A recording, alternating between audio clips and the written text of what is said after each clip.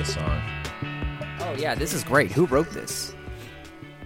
Whoever did, they're friggin' musical geniuses. Yeah, people should That's go. for certain. People should go to their Bandcamp and download that. Yeah, the monthly listenership is criminally low. Yeah, it's almost like the band could have done a lot more promotion to keep that consistent, but they just got sidetracked. Speaking of getting sidetracked, we're getting sidetracked from introducing. This is the first episode of a new podcast. Everyone's favorite phrase to hear in pop culture these days. It's called A Musician and a Filmmaker. My name is Greg Phipps. I'm Jordan Randall. The legend Jordan Randall. And I call him the legend Jordan Randall because, well, I guess we should just go ahead and address the elephant in the room. This podcast name, A Musician and a Filmmaker, is named after a song by the musician Panda Bear, who is known for his role not only in his solo career, but in the band Animal Collective, which is sort of how Jordan and I know each other. And I became aware of Jordan through the various bootlegs and rarities that he was uploading from Animal Collective and their various side solo projects on his YouTube channel. And then just, in various other Animal Collective communities like Reddit and Facebook, and probably mostly Facebook. But I guess maybe we should back up and introduce ourselves. I'm just introducing you instead of allowing you to introduce yourself. You should. Well, maybe that's how we should do it. Then I should introduce you. Okay. Go for it. Or when okay, yeah. So, I think that it's a mutual introduction in a way because, I was, uploading these Animal Collective bootlegs and rarities and stuff. I think I saw Animal Collective, seen them many times, obviously, but I saw them in I want to say 2015 or 2016. Around that painting with era, and I ran into just some other Animal Collective fan outside of the venue, and they're like, "Hey, are you on Animal Collective Spirit posting?" And I was like, "No, what the hell's that?" They're like, "It's a Facebook group. It's super cool.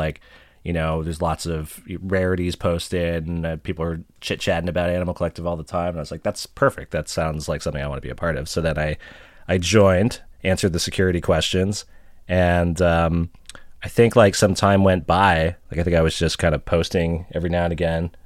And then I guess you guys asked if I wanted to admin it as well.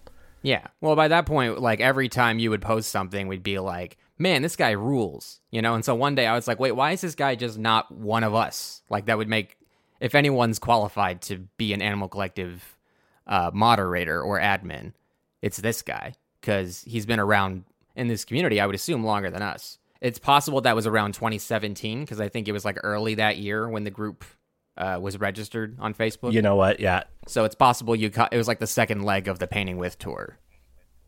Time is purely an illusion. Yes. Every time I reference something, I always get it wrong. The year, they're just... Years are they're always wrong for me. What year did Painting With come out? I want to say it was 2016. Does that make sense or no? Yes. Okay. February. Cool. At least I know that. I'm a nerd, as we can all tell, and it's going to be great to listen to me talk. Well, my name is Greg. I'm a filmmaker. I have gone to film school. I've been making YouTube videos since I was 10 or 11 years old. Started out with Lego Brickmation, and then just got into the whole early YouTube shtick, which was, daily vlogs and just little stupid short skits and videos, and just basically testing out things you learn during editing, little techniques. And yeah, just never trying to do anything serious or ambitious with it. It was just always whatever would interest me. And then sort of evolved into me ripping off people like YMS and IHE and all these movie criticism YouTubers. And even that trend itself, even those guys don't really do that much anymore. So I think much like a lot of the YouTube zeitgeist, if you will, sort of pivoted towards the documentary part of it. But it also helped that this was around a time that the pandemic was happening, and I had all this free time to watch all this niche stuff that, I got to fill time. So I was just watching every documentary that I was interested in, and I sort of fell in love with that as just a genre and as an art form. And so I've spent the last few years working on a documentary about a niche topic. We don't need to get into it today. It's a whole thing. I'm sure I'll get into it when we actually get closer to the movie coming out. But yeah, I went to film school. I've worked on a few indie productions, nothing, studio. But I have sort of dug out my own little thing. I've got some irons in the fire, and, I'm just going to continue to do all that. And, a byproduct of being a filmmaker is you watch a shitload of movies. Like I said, documentaries, but also just regular movies. And, one of the nice things about adding Jordan Randall as a friend on Facebook is that every few days or so, you'll get a review of either a really good movie or a really shitty movie. And he'll always have something really clever to say about it. So, and like we said, we were just mutual fans of Animal Collective. So I think we sort of have, multimedia bond, as it were. Yeah, absolutely. And yeah, that's basically how we met. We just met through communities. And so this is a podcast where we review. Let's get into the format. This stuff is boring. The format of this podcast is kind of implied by the title, a musician and a filmmaker. It's worth pointing out that Jordan is a very talented musician. He's, had a number of solo projects that, correct me if I'm wrong, it's like 2 solo albums and a handful of EPs. I mean, yeah, there's a lot more than that because I'm very temporary with my album postings a lot of the time. So right. I've made probably about 20 or more full-length albums in the course of my music making, and many more EPs. Actually, in 2015, I kind of challenged myself to make an EP every single month for the year, and I did that. So I did 12 EPs, and then I ended up with a couple extras afterwards. But yeah, I get kind of tired of my music pretty quickly, so I'll post them, and then they'll probably be gone before anyone even gets to listen to them. But you don't just stick to one genre, because the stuff I've heard mostly from you is sort of indie rock, I would say. Yeah. But you also have another band that you're in. What's it called? Demon Christ. Demon Christ. That's it. Which is yeah. It's it's a little different. Gloom metal or death metal, right? Yeah, it's I don't know. It's kind of weird. I started it with this guy who was a former horrorcore rapper. Not exactly Juggalo culture, but pretty much adjacent to that. Just not ever really been my cup of tea, but I think he kind of got sick of that too, and he was all right, gonna try and make a more proper metal band. And it's kind of just started off as a joke first. The name was the first thing we came up with, and we're okay, but we ended up doing this album of just completely every song was almost a different genre of metal or punk. And then as things he ended up he has a carpentry business on the side, and it ended up being really successful. So then I kind of ended up taking the reins of that project and making it a little bit more a black metal thing, but it's kind of ever evolving. Well, cool. Well, the reason I bring that up is because it should illustrate that we're not just going to stick to one type of album or one type of movie, genre or format. The whole format of this podcast is we review an album and we review a movie, and that can be anything. It just so happens today that our first album that we're going to review is the debut solo album of Panda Bear from 1999 called Panda Bear. And, I mean, within the album itself, there's a lot of different genres, but I think it should be noted that we're not going to only talk about Animal Collective, but it's also a worthy disclaimer that we're going to veer into that fairly often. So just putting that out there for anyone who's gonna, hang along on the ride with us. So Animal Collective is kind of the glue that holds it all together, but right. It'll be other stuff too. And I think it just is fitting that this is the first album we're reviewing, and it's also the first album in that sort of universe of music, because I think everyone associates the first Animal Collective release. There's that Automine EP, which is something they made in high school, and it's only, I think, A.V. Terror and Geologist ran it. And so it's a lot further removed from Animal Collective than this Panda Bear album. And, I think a lot of people would obviously also credit Spirit They're Gone, Spirit They Vanished to be the first Animal Collective solo sort of release. But this actually predates that, which is interesting. So I guess we should just get into it, since we're already naturally segueing, as we do. Let's do it. So, Panda Bear.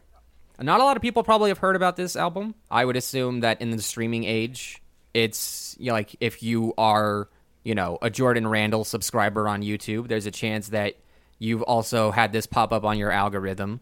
but it's not on streaming. It's not on Spotify or Apple Music or anything. It's not really. It's kind of the what do you call it? The runt of the litter, the black sheep of the crowd, because it really is. Well, I guess the main reason is probably because Panda Bear himself hasn't really shown a whole lot of enthusiasm about it over the years, which is understandable.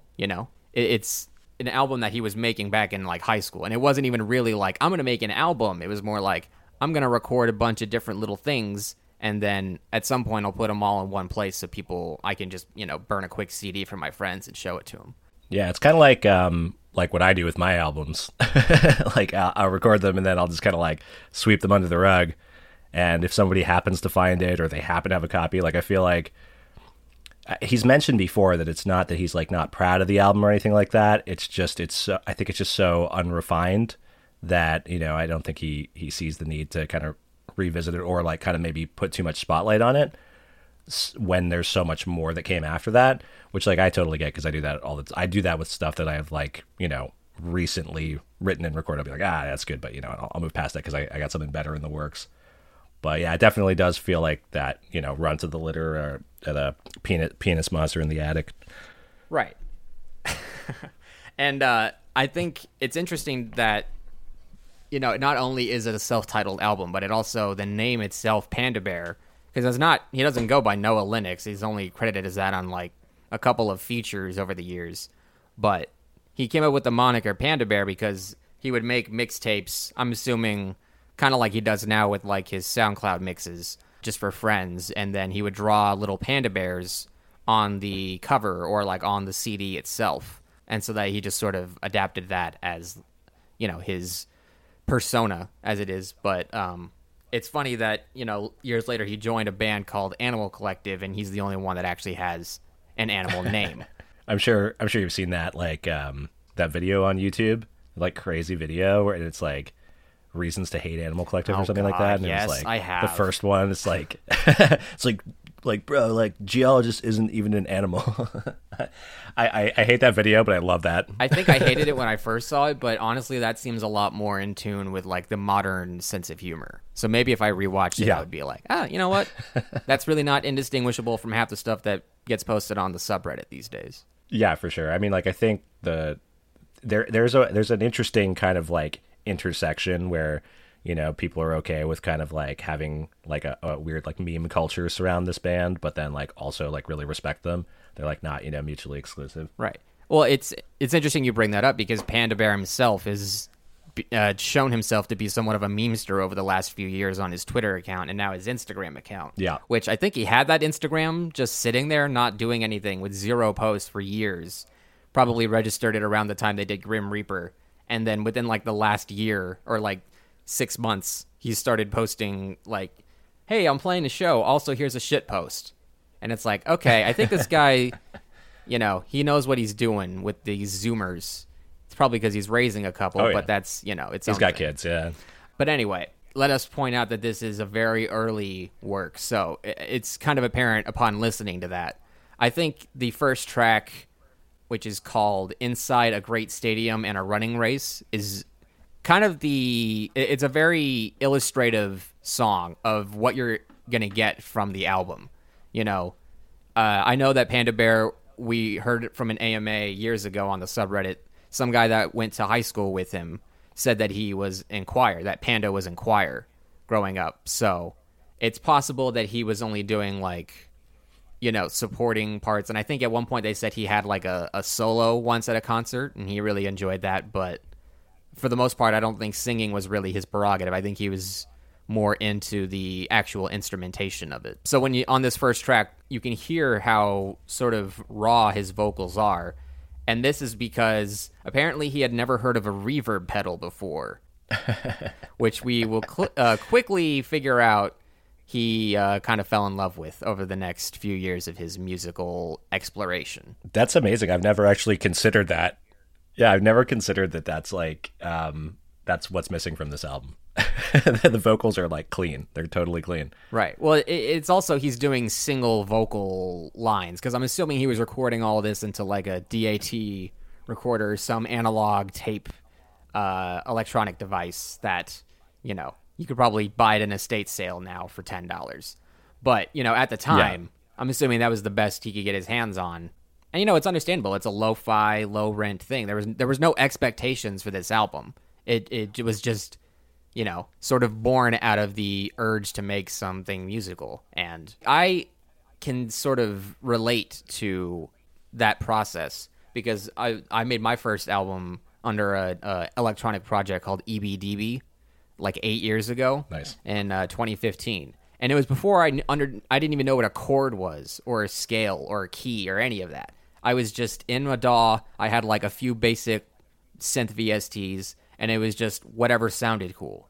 And from what I'm gathering, that was sort of what Noah, Panda Bear, was kind of going along that same sort of thesis, which was just, I don't really care about making something structured or anything like that. It's just whatever sounds cool to me, I'm going to record. And I think it really comes across in a track like this. Gunfires and each and every man digs in.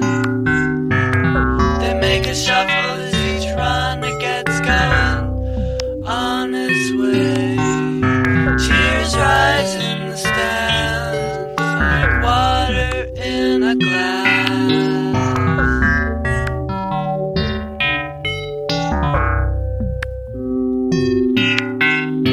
Some say go this guy, and others go that guy. Pack gets going, men are jockeying for position. Well, we should also mention that, like, I feel like there's a great deal of influence from the sonic texture of this song from, like, electronic artists, namely, like, Aphex Twin. I mean, this is, like... It is the first thing that comes to mind when I hear like that kind of synth. I'm like, oh yeah, that's AFX. Well, he was big in the 90s, right? I don't really know a lot about Aphex, but I know people are like really into him. Yeah, he was huge in the 90s, and I think like any like outsider had a huge fascination with him because the music videos were like super creepy and like like demented, and like the music kind of was too, even though like a lot of the like Aphex Twin's like an interesting, like almost kind of precursor to Animal Collective because like you can listen to some of his albums and they're like very like sonically pleasurable and very like accessible by almost anybody. And then some of them you're just like, oh man, like you definitely have to be on like all the drugs to get this. And I feel like people often say the same thing about Animal Collective's music. And I think that this Panda Bear self-titled album actually has that full spectrum as well. And I think that like this first track, like you said, it is a really good sort of like a sum of all the parts of this record because it's like it's kind of abrasive. It's kind of like if you're not really into that kind of electronic music, you might find that off-putting. Like the intro kind of having this weird electronic part going on, but then when the singing comes in, I think it is a little more accessible, and then it kind of builds itself up. And then lyrically, it's just kind of like really on the nose talking about like running a race, which is kind of hilarious. Right. And I think at one point in the lyrics, it's like someone just falls over and like breaks their leg or something, but they keep going with the race. Yeah. But yeah, I think the diversity on the album, you can just chalk up to Panda's sort of wide range of influences and just the music he was really into. Like if you have the vinyl of Person Pitch, there's that inner fold, like paper booklet thing. And it just has all these lists of artists that he's, either been influenced by or taken a vague musical idea from over the years.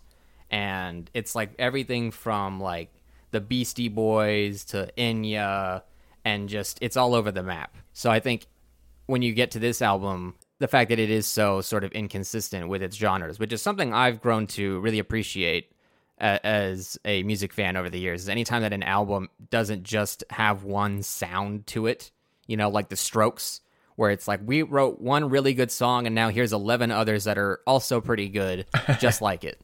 Yeah.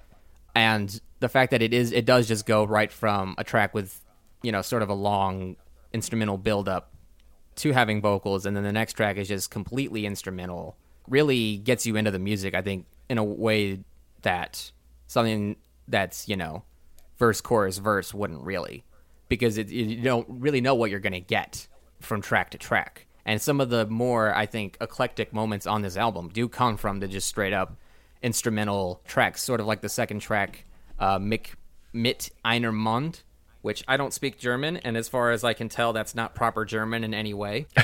But it's something like Me with One Moon, I think is what it loosely translates to.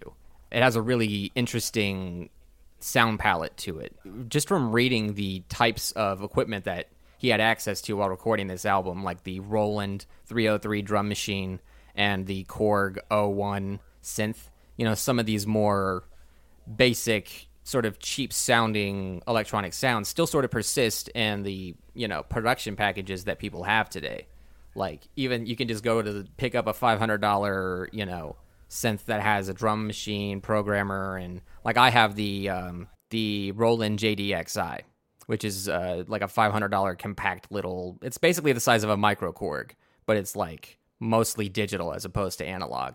And it has all these old Roland sounds on it. So it's interesting to hear that something, the point I'm trying to get to is that something like this second track can sound simultaneously sort of dated, but also timeless because of, how the sort of sounds that people were coming up with organically will sort of persist throughout time, and nostalgia or what have you will influence it to be brought back. As we're seeing now, where a lot of these mainstream artists are sort of getting back into the 90s Eurodance, club, hip-hop, or not hip-hop, but like trance sort of songs. Just that driving beat. And, I sort of got off where I'm trying to, the point I was trying to make. But let's listen to a sample real quick from the second song.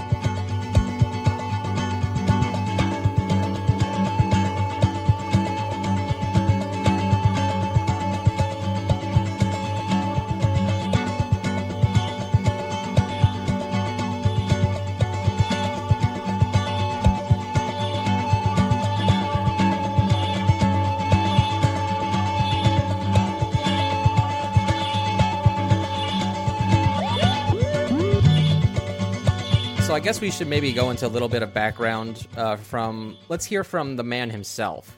Here's an AI no, okay, I'm kidding.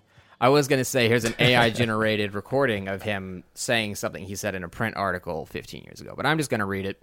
Around 2007, when he was promoting his third album, Person Pitch, he did an interview, and the interviewer brought up sort of what we were talking about earlier, which is that his albums, not only do the tracks on this first album have such different genres, but it's a recurring theme throughout his career, not only as a solo artist, but with Animal Collective, that each successive release has a much different sound than the one before it, by design, because they didn't want to get bogged down ever in the same sound, and they were always interested in finding new sounds. So I'll go into this excerpt from this interview, which I should have gotten the name of the website, but I forgot to copy and paste that. But I'm going to insert real quick a dub over of me saying the name of the website.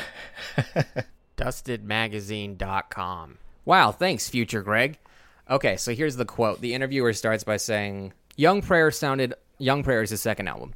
Young Prayer sounded almost nothing like your first album, Panda Bear, and once again, this new one, Person Pitch, sounds totally different from the last. Is that mostly because of the recording process has been so different each time? And then Noah says, Young Prayer was super fast. I wrote it pretty fast and didn't spend a whole lot of time playing it out and recorded it in 2 or 3 days or something. The overall process was kind of slow because I wasn't sure I wanted to put it out. It was kind of a hard place to go back to once I'd done it, which, side note, this is because it's an album about his dad getting cancer and dying, and Noah's feelings and all the existential quandaries he was dealing with during that time. So he goes on and says, the first one was more similar to Person Pitch in that it was just a collection of songs. I kind of feel like I didn't even have a concept of what an album was back then. For the first one, when I was 15, 16, 17, 18 or so, I just put songs together that I liked at the time. The interviewer asks, do you ever listen to your first album? There must be a lot of Animal Collective fans who have never heard of it. Have you ever thought about reissuing it? Noah says, I was talking to Josh Dibb, a.k.a. Deacon from Animal Collective, about the song Ponytail that's on Person Pitch, and I feel like I've written that song 100,000 times in different forms. It's super simple. It's just one line that repeats, and there are a couple songs on the first album that are really similar to that. There's like 2 or 3 songs that I guess I still like on that album, but I feel like such a different person now. It's not that I'm not proud of it or that I don't believe in it, but I'm not so excited about it that I feel like I need to reissue it and get it out to a whole bunch of other people who haven't heard it. And that was 16 years ago he said that. So what do you think of that, Jordan? Well, I think that it's a time capsule, right? Like, I think that the way maybe Panda Bear is looking at it is like, from that personal standpoint where he's like looking at his own growth and being like, yeah, well, these were like the blueprints of something that would have happened later. But I think, for what it's worth, like, I think the fan base obviously would eat it up. Like, obviously a reissue of that on vinyl, like, would all the hardcore Animal Collective fans, like, you and me would buy it in a heartbeat. But I think also, like you kind of said, that everything kind of is cyclical and comes back around. Like, this vintage sound comes back. Like, I think that the Panda Bear self-titled album is like kind of, a product of its time, and that there was that indie, like, Pitchfork sphere, like early Pitchfork, like when, it looked totally different, and they're like doing like Neutral Milk Hotel and Modest Mouse, Right, back when it looked like a GeoCities website. Yeah, exactly. Like that, I think it actually fits pretty well into like bands and genres that came out around that time. So I think like if we're hearing like, the 90s stuff coming back right now, it wouldn't be hard to imagine that in a couple of years we're going to get like, that kind of like indie wave coming back again too, and people being like stoked on it again. And I think that there's songs on this album where it's like you can like people would totally be about that even weren't, just like crazy Animal Collective fans or whatever. Yeah, and it is sort of like a blueprint for later in his career, where it was sort of about the diversity of the sounds that he could accomplish, whether it be acoustically or with a sampler. Like, a big thing about Person Pitch is that he used the Roland SP303 sampler. He had two of them that he would perform live with, and sort of basically just mix in and out of the other and keep them all organized and all that. But kind of going back to the fact that he was so young when he was recording this music, I can see from his perspective as someone who has written music around that age, to where like you remember where you were emotionally back then, and you either cringe or you don't want to revisit it, or both, like yep. Everyone can sort of look back at their high school self and cringe at parts of their personality or what have you. And so if it comes to like, I don't want to put this thing out there, and if I don't even really believe in what I was trying to say back then when I made it. But then there's also like, the fact that we should point out that this is the same month that Animal Collective has re-released their first album, which was credited to just A.V. Terror and Panda Bear, but it was essentially an A.V. Terror solo album in terms of the songwriting, the lyrics and the melodies and all that. But then he enlisted Panda to come on and play the drums, and then was so impressed with his performance that he credited Panda alongside of him, and that was sort of the genesis of what later became Animal Collective when they added Geologist for their next album, and then a couple of albums later Deacon joined the crew, and all these different record labels, which we'll kind of get to because this sort of started all that. And yeah, I think the fact that it was from a very specific time is worth pointing out because, I don't know. I haven't hosted a podcast in a long time. I had a thing I was trying to get to, but then I keep getting myself sidetracked. I swear we'll get better at this, people. We've got a whole Google document here I'm just going to go through. And we could probably fix this all up in post anyways. It's raw. The evolution is the interesting part. That's what keeps them hooked. This is our Panda Bear self-titled album. This is our self-titled album. So, but I think that, it's interesting what you said about, looking back, as, you can say from your own personal experience, looking back to music that you made when you were a teenager or whatever. I 100% agree with that. Like, I started writing music when I was about like 13, 14, and I found like an old notebook that had lyrics in it. And I was reading it, and I shit you not, like, there was some lyrics that said something like, "I love you so much, I could die. I lay in my bed all night and cry." And it was like, those are literally so it's like stuff like that. I'm like, yeah, I don't want people to like, hear that. It's embarrassing. Oh, I'm still horrible at writing lyrics to this day. Like, I get so into the instrumental part of it, and then I'm like, this should have a vocal line, but lyrics are hard. If I try to actually put something down, it'll be so blatant and just unappealing. And then it just ends up joining the folder of unfinished demos. I think that, like, you know, it's common for that to happen. I think that listening to the lyrics of this album, though, it's like, it's really quite shocking how not cringy they are. Like, I think, you know, it's going to be different. Like, if you're the individual that made it, it's like, you know, hard to see the forest for the trees or whatever. But like, from other people's perspectives, it could be a totally different thing. And I think listening to this album and being like, oh, this is like some teenage kid that's coming up with this stuff. Like, you listen to the lyrics and like, oh, please bring her back. Like, they're really fucking good. I think that it's really interesting to hear Panda Bear sing songs that are more like singer-songwritery than what he would kind of evolve to be. Because like, I think people, especially people that don't really listen to Animal Collective, know him from his features and stuff, and maybe they like heard him on that like Daft Punk track, and like kind of just equate him as this like kind of one phrase guy that just kind of like repeats the phrase, and it's like, you know, layered with all these, you know, vocal harmonies and stuff. But I think that and I think there's like often a simplicity to his lyrics that people kind of like actually adore, and his sort of more, actually, like nowadays it's kind of changing a bit more. I think Bowie's kind of like took a departure from that, but I think some of the like mid-era stuff, it's like it did have that simplicity, a lot of like what he wants or what he doesn't want, you know, that word want is always like in his lyrics somewhere with that hard T at the end. And he loves his diphthongs, that's for sure.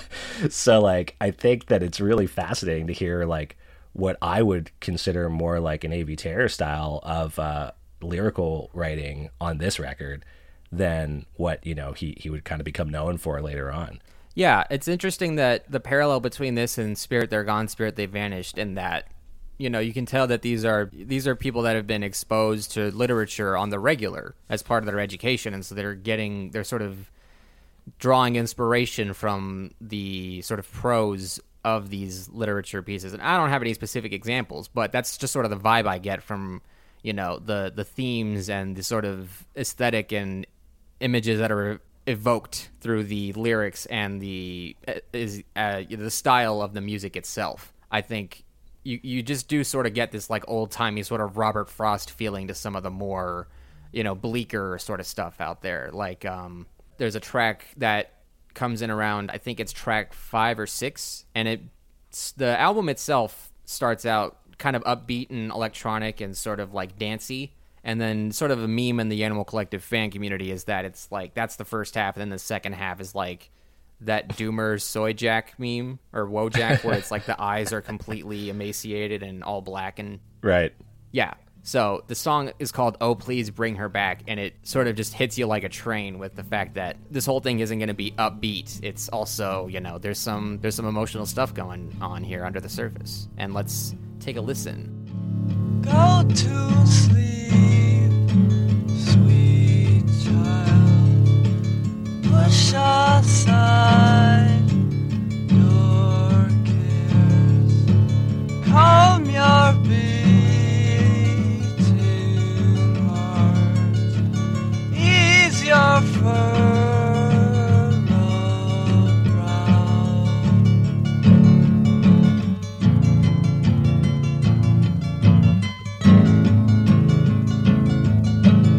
Oh Please Bring Her Back is just gonna kind of go on a little bit of a detour here, but like this album, I don't know when you first heard this album, if it was like after listening to a lot of like Animal Collective, or like, you know, after a certain era of Animal Collective, but like when my first introduction to Animal Collective was like Sung Tongs, and I heard that in like 2005, and then I heard like Feels a little later. But around that time, like a friend of mine had, you know, introduced me to this band, and he was like, oh yeah, like my dad's friend recommended this band or whatever, and they're really cool, and they make like weird music, but their albums sound different and stuff. And at the time, I was just downloading music off like, you know, like, I don't know what was the main source of downloading at that time in 2005. Maybe it was like LimeWire. Was it LimeWire still? I think torrenting. Yeah. So like I downloaded all like a whole bunch of Animal Collective related stuff. And I remember like this, like my friend told me, oh yeah, they're all animals, they're Panda Bear and all this. It's like, downloaded this self-titled album. And I remember even thinking back then, I was like, in comparison to Sung Tongs and Feels, like this feels like very unrefined, and it was like a little bit challenging to listen to. So I kind of pushed it like back. But the songs that did stick out to me that I revisited was Oh Please Bring Her Back. And I was like a pretty big Bright Eyes fan around that time too. And I think that like we were kind of mentioning this off, the podcast, that there is like a vocal similarity. And I don't know if I know you don't know much about Bright Eyes, but like Bright Eyes, like Conor Oberst, the guy behind Bright Eyes, he's always been like compared to Bob Dylan. And I think that like that's just a nice way of saying that you have like a shitty voice, but you're good at like writing songs. Right. So like I think that, what Bright Eyes did was they kind of like used that like kind of unconfident voice in their favor. And it's like, Oh Please Bring Her Back is a perfect like way, like it's a very similar path, I think, to make a song. It's like having this unrefined vocal part that is like, it feels so vulnerable because it feels like he's kind of struggling to like hold notes and stuff like that it actually works really well in the benefit of the overall song. Yeah, and it ties into the sort of theme of like the heartbreak and the longing. It's almost as if his voice is cracking, not because he's a teen going through puberty, but yeah, because he's emotionally like even maybe starting to cry. Which who knows if this is based on a real relationship he was in, or again if it was some short story idea, or because I feel like that's sort of going back to the spirit connection. I feel like they both have that in common, where it's like, is this a story that you came up with and then made into a song, or is this a story that happened to you and made into a song? The ambiguity of it, I think, is what helps it be so universal. And despite the fact that this album is so obscure, you can still sort of relate to the basic themes of it. Totally. And I think an interesting aspect of it is that you can get multiple things out of it. You can get, you can come there to dance during the first half, or you can go there to, get your tomboy feels out in the second half. Yeah. And one track I forgot to mention from the first half, which I should before we get into all the melancholy stuff, is there are 2 untitled songs on this album. But in the first one is the one I want to highlight.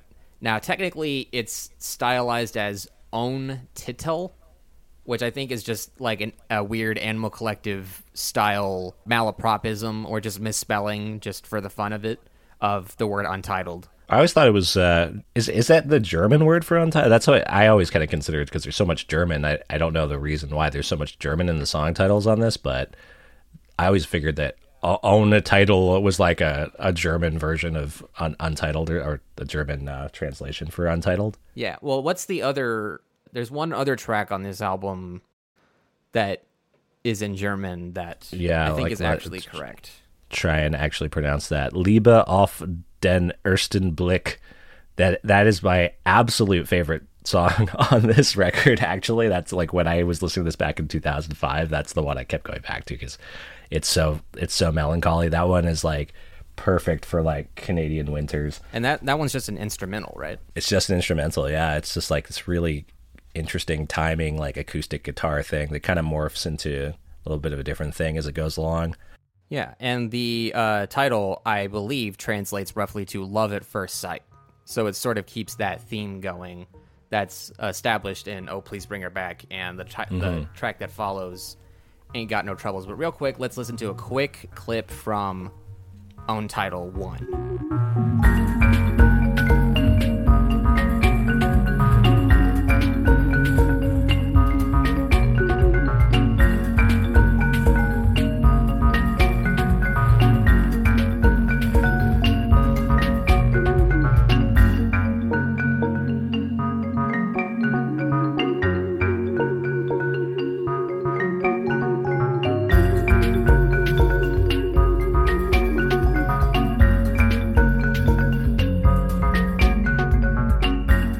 I love the bass line in that one, that little synth bass line, that boom, boom, boom, boom, boom, boom, boom. See, like I feel like if I knew music theory and this was my first album, sort of like that's kind of closer to what I would have written had I been on the same sort of path that Panda was on. I think being a band kid, I'm assuming, and a choir kid, which we semi-know for sure, definitely influenced the fact that he already...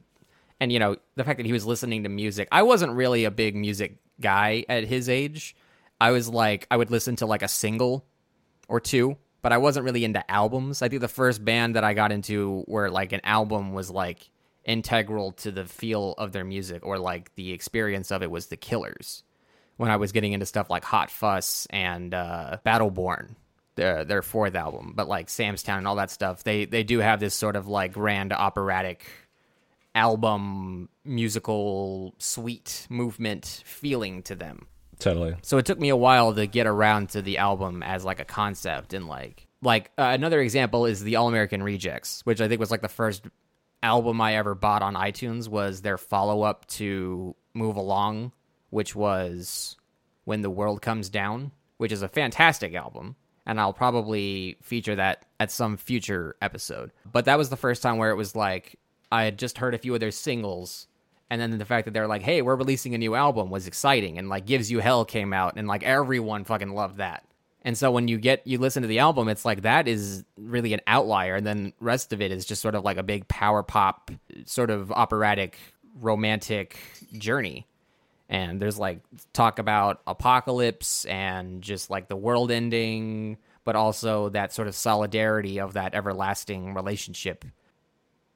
And I forgot how I got onto this topic. While we're here, have you seen that thing?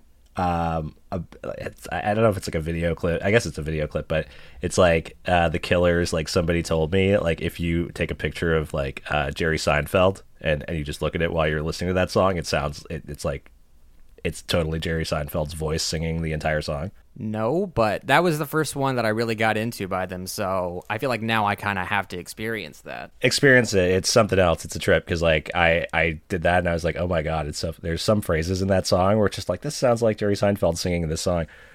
And then it's actually, I don't know, like maybe it's, if you're a fan of the Killers, maybe it's not a good thing to do, because like every Killers song I've heard since then, I just picture Jerry Seinfeld like fronting the band. Well, it might also just be the first few Killers albums that because he definitely had a very specific like vocal intonation he was going for. Yeah, like that almost like a transatlantic album accent, where it's like, okay, you're from Las Vegas, why do you sound like you're British? We know you're not British. And we know he's from Las Vegas because he wrote fucking 5 albums about it. Anyway. I feel like a lot of people were doing that around that time. Like, I'm sure you're aware of the Decemberists. I've heard the name. Okay, yeah, that guy talks like he's from the Maritimes, but he's from like Portland. Or he sings like he's from the Maritimes. Right. But he's from Portland. And I've always thought, he's like basically like Maritime Ben Gibbard. That's what I like to call him. Interesting.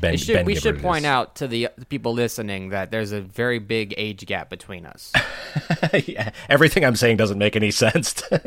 Right. I'm 27. I was born in late 95, and you are... I'm 35. I'll be 36 in a couple of months. I was born in 87.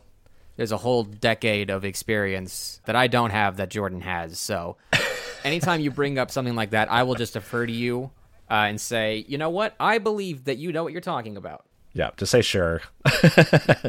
Sure thing. I'm not going to patronize you. I will just more, like I said, it's deference. Hopefully somebody that's listening to this will get these references that I'm making, and they'll be like, yeah, that's actually a very astute observation. Well, I'm sure that if there's there might also be people listening to this be like, why didn't they bring up this? Like, for example, why didn't they bring up the short films that Panda Bear starred in college? And, oh boy... Are we going to bring them up? We're going to talk about them right now. I feel like they're even bigger hidden gems than this album in terms of Animal Collective lore. Oh, yeah, for sure. Most people don't believe you the first time you tell them that Panda Bear starred in a short film about a guy who eats shit. I still don't believe it. I've seen it, and I don't believe it exists. Like, literally eats fecal... It's called Fecal Matters because he eats poop to get the popular kids to like him. And it works somehow. Hey, you know what? I've never tried, so, don't knock it till you rock it.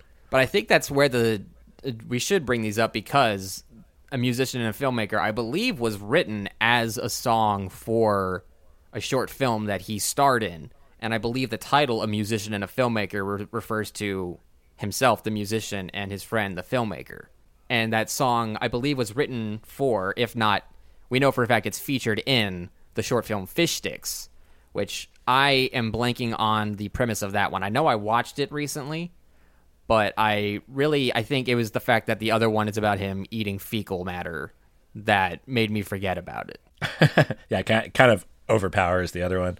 Yeah. I can't remember what Fish Sticks is about either. I have like a vague memory of it being somewhat abstract or something, but it does have two of the album tracks from Panda Bear, the album, are featured in the short film Fish Sticks. The first one is Sometimes When It Hurts. It's a really long title. What's it called? Sometimes When It Hurts Bad Enough, It Feels Like This. Yeah. Which is a great track. But it was weird having heard this album first and then watching those short films and being like, why does that sound familiar? And then it clicks that, he was probably writing this around the same time. And I guess we should also point out there's a third one called Appy Halloween, which is where he dresses up like George Washington and attempts to get into a college dorm Halloween party on Halloween night. But I don't remember if he succeeds or not. I'm going to guess not, because I think the character is written to be like a loser. And I don't think it's too much of a stretch to say that he's playing the same person in all three short films. Guaranteed. They're all part of the same cinematic universe. Right. They were pioneers is what they were. Of course. But the reason I bring up Appy Halloween is because we're going to continue to mention Spirit They're Gone, Spirit They Vanished, Yes. as it's a great album. But I specifically bring it up because this month we've gotten the 2023 remaster of the album, as well as an EP of previously unheard tracks. Or so we thought, because it turns out we'd been hearing one of them for years in Appy Halloween, which is Bus Travel, New York, Tear My Face Off. I can't remember if it's part 1 or part 2, but it is very much in the soundtrack to Appy Halloween. And so when people heard this EP for the first time this year, and then they go back and they watch this 25-year-old short film, they're like, holy shit, I can't believe we'd had this whole time and we didn't even know what we had. So it's great that this band sort of has that, it's not like they have rose-tinted goggles towards the past, but they're not afraid to, for the most part, go back to their roots and they very much understand why the different generations of their fans have liked, or like why their music has resonated with these different generations for these different reasons. But even then, I think you can go up to them and tell them you've been listening to them for X amount of years, and they'll be like, wow, really? It's like, I don't know. Do you think people are finding you off TikTok or something? You guys, it's not like you have a Deadhead or like a Ween type fan base, but, still pretty dedicated, I would say. Totally. Yeah, no, for sure. I think that, that's even just more reason to believe that there is a possibility for like a reissue of the Panda Bear self-titled. Like, I think that they do bring up stuff from the past that you thought maybe was just like, a one-time thing, or like, because Panda, like, not, I guess technically not officially, but I think on his Twitter or something, like, released like the actual like Atiba song, as it was kind of titled, right? And his Calm app rejected ambient soundtrack, which is bizarre that it was rejected, because it sounds great. Yeah, it sounds fantastic. It's very calming. But I guess going back to my point about having a dedicated fan base, the fact that this album, Panda Bear, is so niche and it had such a limited run back in the day. I know someone personally, user by the name of Frepno, who's very well known for their piano covers and their karaoke videos, as well as other Animal Collective dedicated, fan projects. They once paid $200 through Discogs for a legitimate CD pressing of this album. And that is the reason why we have these high-quality clips that you're hearing in this podcast, because they did us the courtesy of ripping the CD and sharing us the uncompressed FLAC files, which, shout-outs to Frepno, because that is, something that I respect and appreciate and admire on the level of a certain individual who I'm speaking to this afternoon, and their channel full of rarities. That dedication to archiving and preserving the band's material should always be applauded, especially in this fan base who, again, this is a trademark Greg trail off where I don't know where my sentence was going to end up. It's like that quote from The Office right? Where Michael says, sometimes I'll start a sentence and I have no idea where it's going to end up, but I'll figure it out along the way. Something like that. You know, I think that that's a great way to be, though. You know, I feel like that kind of embodies like maybe Panda Bear or even Animal Collective's musical songwriting process. Just kind of like start it and see where it ends up. Right. And I think that's why this band has so much music that ends up like, you know, resurfacing years later, like the, you know, the stuff on the Mr. Raindrops EP that just came out with that Spirit reissue. Oh my God. I think that like untitled #1. How did that not make the album? That's like, it's that's fantastic. insane. Yeah, that. And it was just sitting in a drawer. Yeah, that's wild. You know it's like, because that's the thing is you know now that would have happened for every era, right? Like there's so much music that they must be sitting on that they've just kind of shelved for whatever reason. Like I was talking to Danny Perez about Odd Sack, and he said that, you know, like it was this whole back and forth of like making visuals, sending it to the band, they'd make music, they send the music back, but then they get rid of all the music, and then he would make new visuals to the music. It would just be like this back and forth. So I'm like, so basically what you're saying is like there's like 5 or 6 different versions of Odd Sack with totally different music.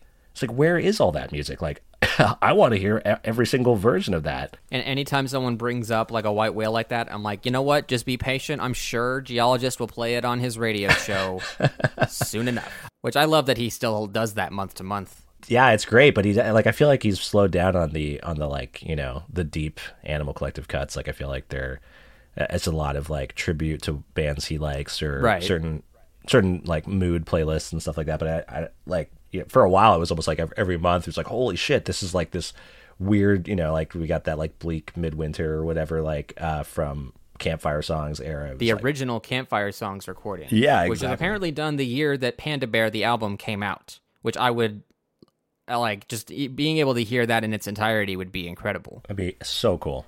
Although maybe, who knows, maybe it's just a rougher version of the album we have with the addendum of Bleak Midwinter. I'd still be interested in that. Like, yeah.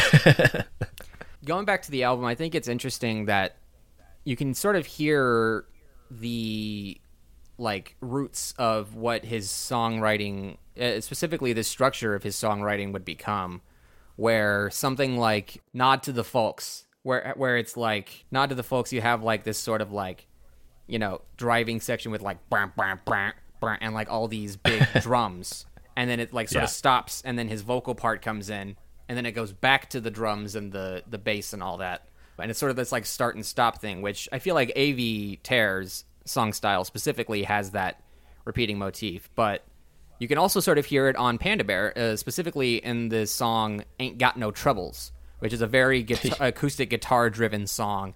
It's almost like a skiffle song in a way, where it just feels like it's a guy with a guitar stomping on the ground, just chugging out this thing, and then like he'll go full, you know, tilt, full cocked on the guitar, and then sort of just slow it down and sing what he's got to sing, and then back into the dun, dun, dun, dun. You know what? Let's just play the clip. Let's play the clip. Roll the clip. Jamie, can you pull that clip up real quick of the song?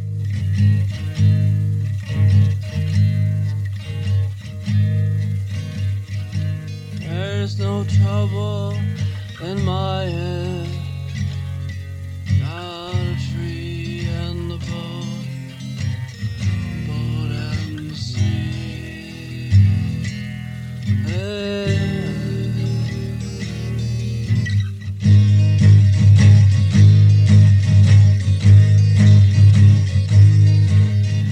I think this is like it's an interesting like little stretch. Like I feel like this album has these stretches where it's like you got that like instrumental kind of thing going on for a little bit. I think like the second track and then On the Farm, like you're getting that like strumming that would become kind of synonymous with early Animal Collective, like, you know, Campfire Songs, Sung Tongs era, like the freak folk era of Animal Collective. Mm-hmm. And then you get this kind of like weird like ballady, like almost folksy section with Oh Please Bring Her Back and Ain't Got No Troubles. Like ain't like the title Ain't Got No Troubles, like that could be like a Johnny Cash song or something. It's a really interesting way that the album is sequenced, and then like right into Winter in St. Moritz.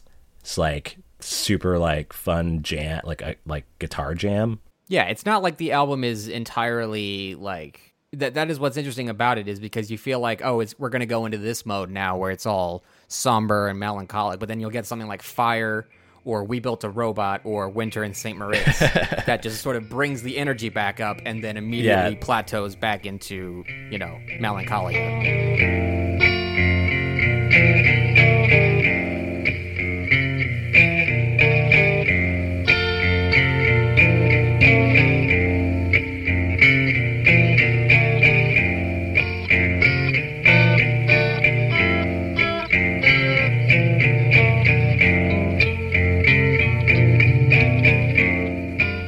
Yeah, those kind of feel like they're like breaking it up a little bit, because like Fire and We Build a Robot like feel slightly out of place, I think, in the sequencing. Like Fire, I think, becomes something like more than what it is when like I feel like Fire, because of its bass line and stuff like that, when it starts, it's a little like contradictory to itself. Like I think that the bass line is fighting the vocals, and depending on like what kind of music you enjoy as a person, you might find that too conflicting to really like get into. But I think as the song builds, like you kind of like learn to understand that, and then it becomes like this like video game like soundtrack almost. Yeah, when that synth line comes in, it really opens it up.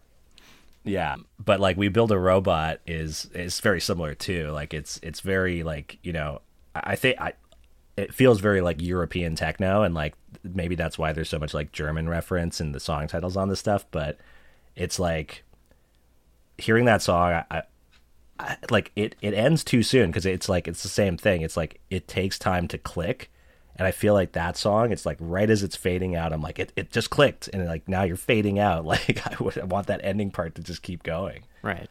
And this is one of his longer releases. It's like 55 minutes or something like that. Yeah, it's like an hour, yeah. Because it is more of a mixtape than a traditional album, but I think it also kind of works as both at the same time. It does, yeah, for sure. It's one other point, I kind of wrote down some notes while I was listening to this too. I don't know if this might be like the age gap thing as well, but I don't know if you've ever listened to like any like early Flaming Lips. Oh, maybe. There was a spell when I was trying to get into that kind of music. Yeah, so like, because I think people like often forget how long that band's been around for, because like they started like in the mid 80s, and like their stuff like all the way up until pretty much the mid 90s, like, and that was when they started getting like commercial success, was like 10, that was like soft, exactly, yeah, like Soft Bulletin and stuff. Like that's like mid to later 90s.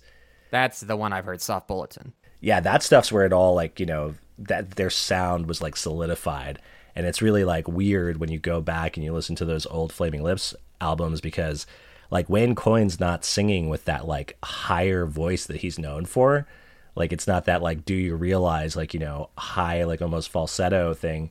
It's like he's singing with like just some dude, like there's times where he's like doing like a fucking Eddie Vedder style like vocal on some of these early tracks, and I'm just like, what is this? Like it's just so almost like jolting, like it's so weird. And I feel like this Panda Bear album is kind of like that. I feel like We Built a Robot is a song that really kind of reminds me of Flaming Lips, because it's sonically like similar, like palette wise. But you're just like, okay, like I get that this is Panda Bear, but like it doesn't sound like what he like that tone of his voice that we would all become like.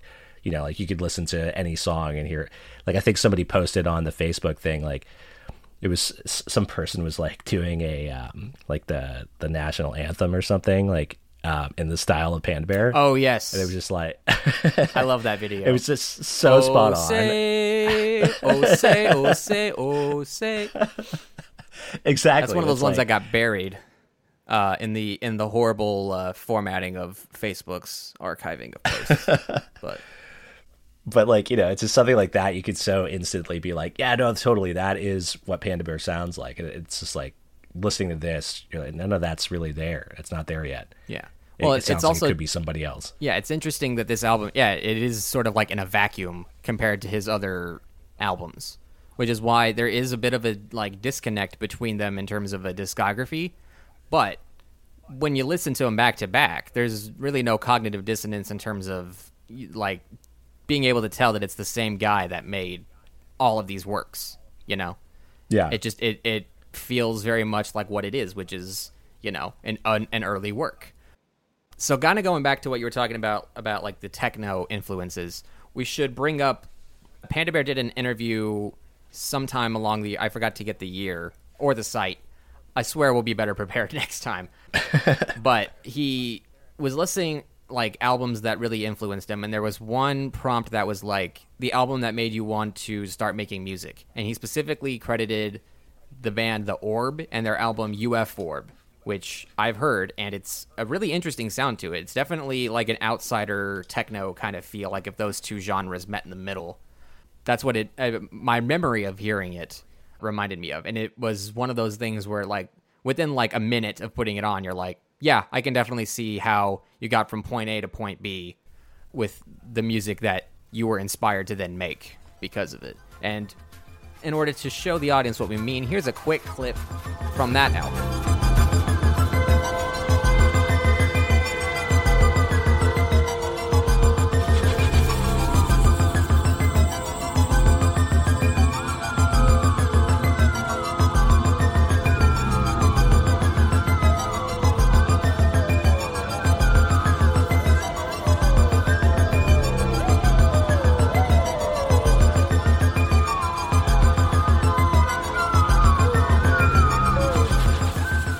Said, it's just interesting to see like how even someone like that you would never expect to influence his music can just have this tiny little nugget that he sort of took and ran with. And so we were talking about the Bleak Midwinter, and I think it's interesting because I'm pretty sure that track has like synth on it, which most of like Campfire Songs is like a notoriously acoustic album. So it's interesting that there was more equipment involved in that earlier abandoned recording. But the reason I bring it up is because there's a synth in that sounds a lot like a synth in the podcast eponymous song titled is A Musician and a Filmmaker, where there is sort of this like evolving, ringing drone like thing to it, and it is just sort of this little melancholy piece. But then when the harsh noise comes in, it really sort of kind of wakes you up. It's like that bird in the third act of Citizen Kane. You're just like, whoa, I didn't know this is where the song was going, but it's great. And here's a little clip from that. We're not going to play too much because you're going to be hearing it quite a bit in the future, but just to show you what we mean, here first is an excerpt from Bleak Midwinter by Animal Collective. Snow has fallen, snow, snow. And then to juxtapose, here's a clip from A Musician and a Filmmaker by Panda Bear.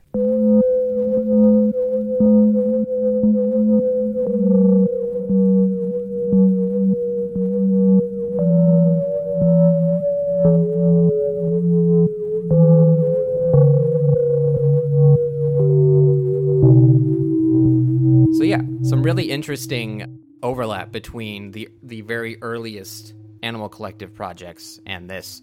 And it's worth pointing out that this album was the first release and only release on a record label that was started specifically for it, called Soccer Star Records, founded by none other than Joshua Dibb, aka Deacon, his future bandmate from Animal Collective. So they started this record company, Soccer Star Records, and it was basically just a P.O. box, right?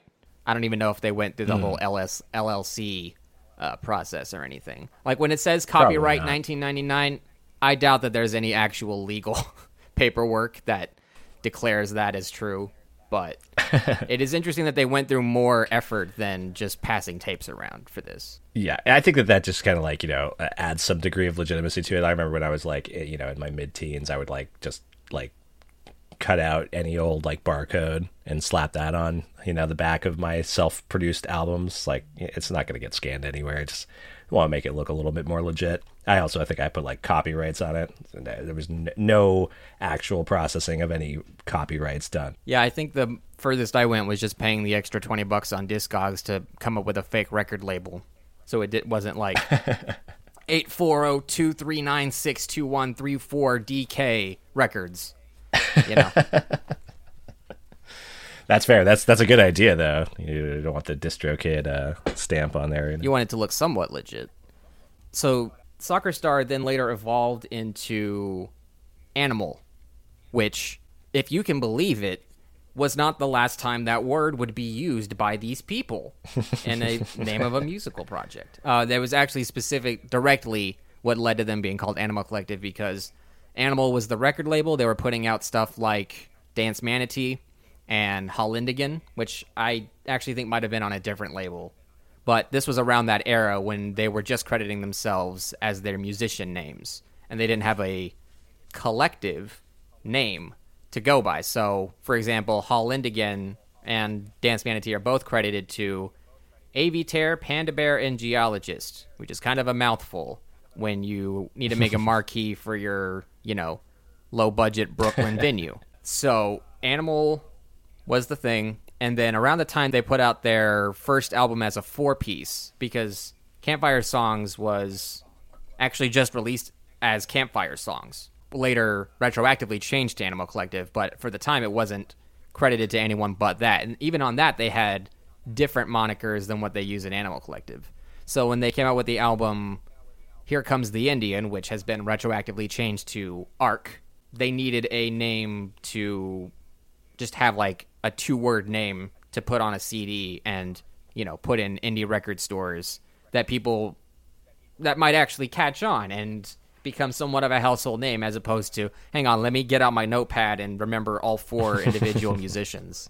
So it's interesting how this was basically the root of the tree that became the Animal Collective zeitgeist, or word I can't think of because I'm running out of brain cells. It's an interesting evolution to get to that name, because I think that name is Animal Collective is such a great band name. I don't know, it instantly stuck with me, and it kind of, I feel like it summed up, and maybe I'm not too sure if it works for different, jumping off points depending on what era of the band you got into. But for me, in 2005, hearing Sung Tongs and Feels, I was like, this makes sense, because there's something animalistic about it, and it just felt right. And it's kind of weird because I guess around the Painting With era, I don't know if this is totally true, or if it's just a rumor or not, but they were saying that they were thinking about rebranding their fucking band and calling it the Painters, which then ended up being that EP after Painting With. And I was like, that'd be a terrible idea. Not super terrible. I can add to the context. Actually, it was an idea that they came up with around, or specifically Aviator came up with around the time of Strawberry Jam. So around 2007, so it didn't get used as anything until 10 years later when, they did the EP. Yeah, it's an interesting, Animal Collective as a name, personally, I feel like if I hadn't discovered them within the context of 2009 indie pop, would not have stuck with me. I wouldn't like the name if I wasn't a fan. Does that make sense? If I was an outsider that didn't know anything about them and I heard the name and I never heard My Girls, I'd be like, wow, that sounds gay. Not, I mean, this is 2009 we're talking about. Exactly. That had a different meaning back then. Right. No, but I should go into how I discovered the band, since I neglected to so far. My Girls was the first song I heard. Now, interestingly enough, it wasn't just by itself. My first exposure to Animal Collective was actually through a little-known musician by the name of Childish Gambino. I don't know if anyone's ever heard of him. He was also an actor on a TV show and a couple movies. No, but he did this mixtape called I Am Just a Rapper in 2009, I think the same year that Merriweather Post Pavilion came out, where he was rapping over several indie hits. The first track on the mixtape is a Sleigh Bells track, Crown on the Ground, which is a fucking banger. The second one is My Girls, and it is very much just, I have this backing track, and here's my low-budget mic recording of a verse I wrote. And it is very much from the cringe Gambino era, where every line is about his dick or getting sex or having sex or money. Very infantile stuff. As someone who enjoys his music and even still enjoys those releases, I can still be like, yeah, and the big picture, this is cringe. But that was how I discovered Animal Collective, was My Girls. And so I think it was I would just go and find those individual songs and buy them on iTunes. That thing we used to do. When you liked a song, you'd put 99 cents down on the table and say, I own this now. I've never heard this Childish Gambino. Is he rapping about his dick over top of My Girls? Well, it's mostly a song about like it starts out like in the 4th grade I had a crush on Tia Smith. 6th grade and this crush has turned to Beatrice. But they don't. And so it goes from like I was a fat, chubby, nerdy kid no one liked to I'm a sexy 20-something that gets plenty of pussy in New York City, right? That's basically what the song is about. Interesting. And it's very much a product of its time. That's for certain. Just much like the Panda Bear solo album.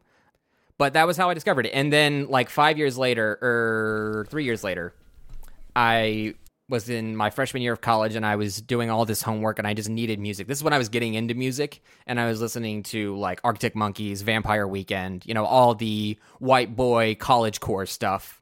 And then I was like, oh, let me go back and listen to like the full albums from these songs that Gambino rapped over, because I like all the stuff underneath it. I mean, I like the raps, but I'm intrigued by the stuff underneath it, so I should listen to them in full. The first one I think I did was Neon Indian's debut album, which I'm Psychic Chasms, I think it's called. That was great. And then I put on Merriweather Post Pavilion while I was doing like college math homework, and within like the first few minutes, I was like, okay, damn, this is on a completely different level than what I thought it was going to be.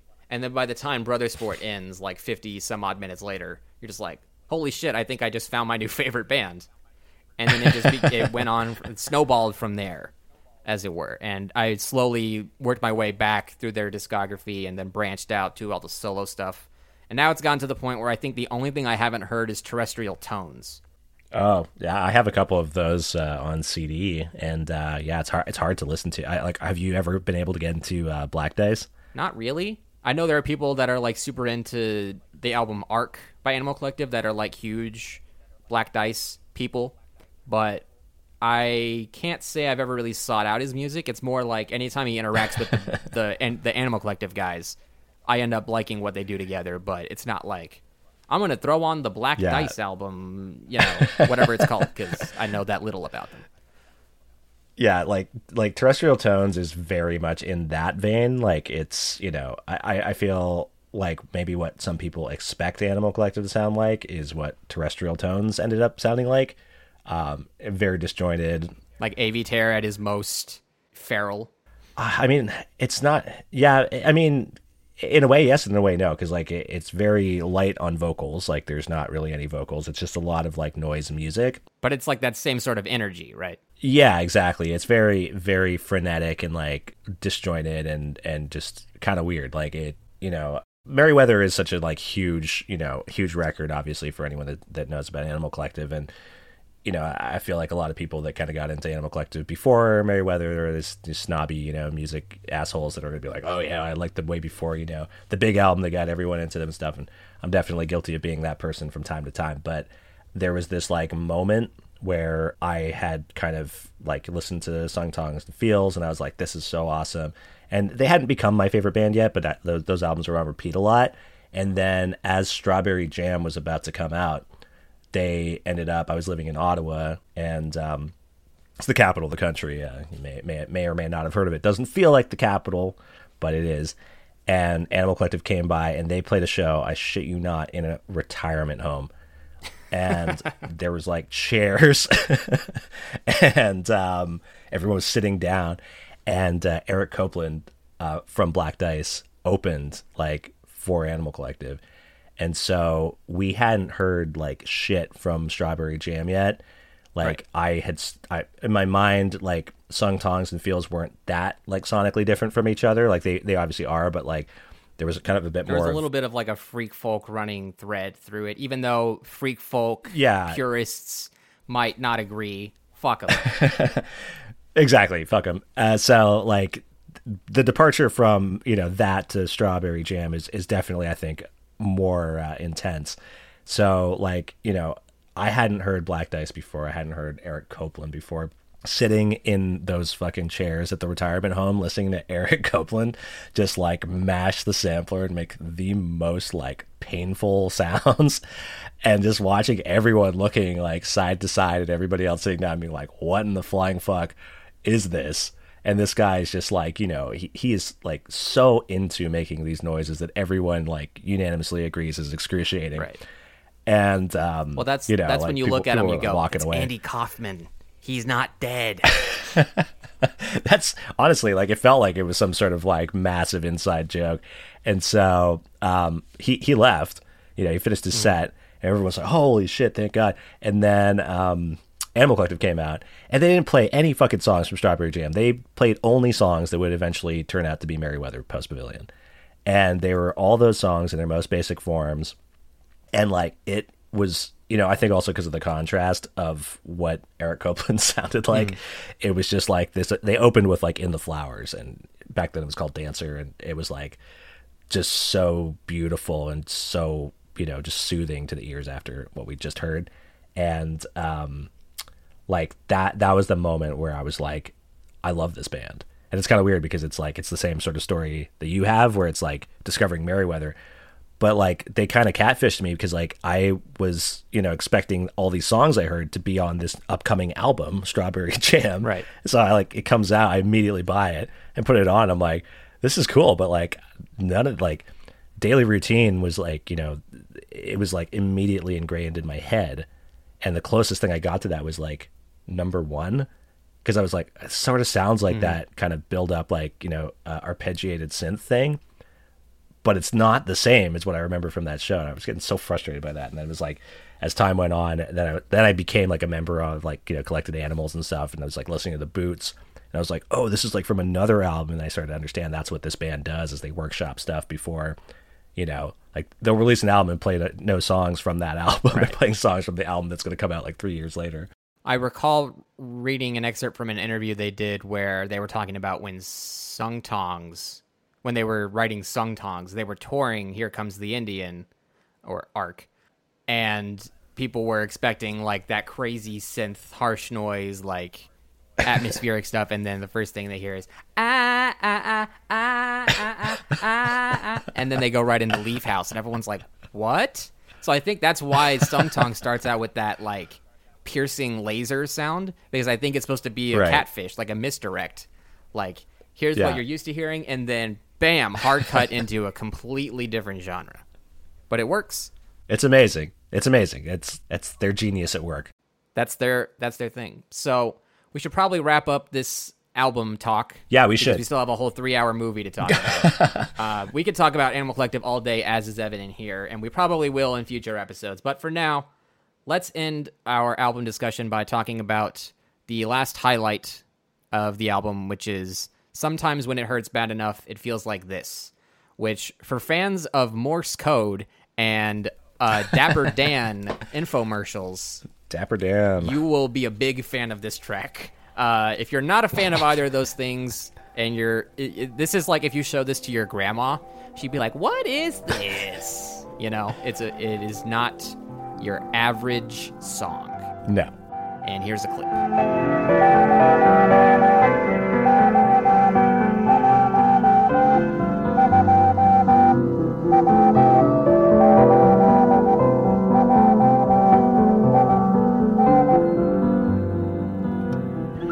Dapper Dan is my main man. Dapper Dan is my main man. Dapper Dan is my main man. Dapper Dan is my main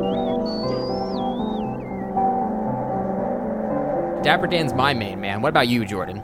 I love Dapper Dan. Is he your main man? I don't know who he is, to be honest with you, but I do like his name. So well, Dapper Dan's my main man. That's all I got to say about that. Isn't Dapper Dan the brand of hair grease that George Clooney's character uses in Oh Brother, Where Art Thou? Is it? Because that would make sense from a guy called Dapper Dan. But that movie was 2000, and this album's 1999. So interesting. I'm sure Dapper Dan was probably its own thing, like founded in 1873, still going to this day. Yeah.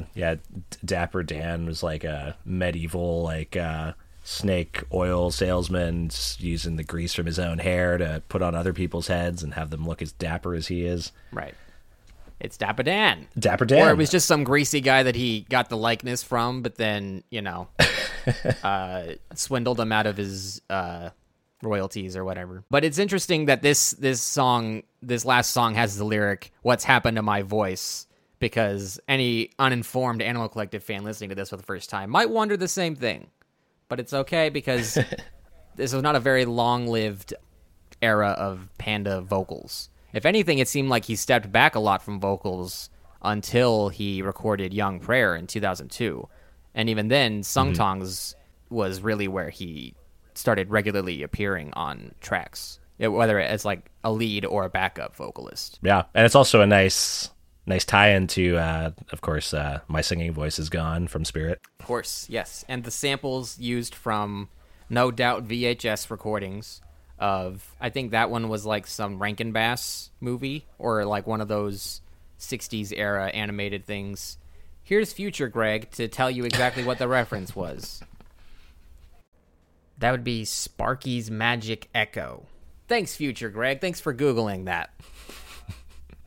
But yeah, I am curious as to where this Dapper Dan commercial is from, because it has this sort of shitpost quality to it, to where it's like the piano playing underneath it is so like sad and depressing, and then you've got these like hyper energetic TV hosts doing this weird chant thing for Dapper Dan. It's bizarre, but something about all these odd, ingredients put together in this soup. It just works so well. And I guess that's fitting because I remember reading a different interview about the band at some point in time, and either ABT or Panda Bear, one of them said that was like their shorthand, is when they know something sounds like Animal Collective when it has a soupy quality to it. So I've always found that, I've never forgotten that, because it's such a very specific and, I feel, appropriate way to describe their sort of wall of sound production, or the soundscapes, rather, that they are able to conjure up from all these different inspirations and acid-influenced psychedelic jam sessions. So...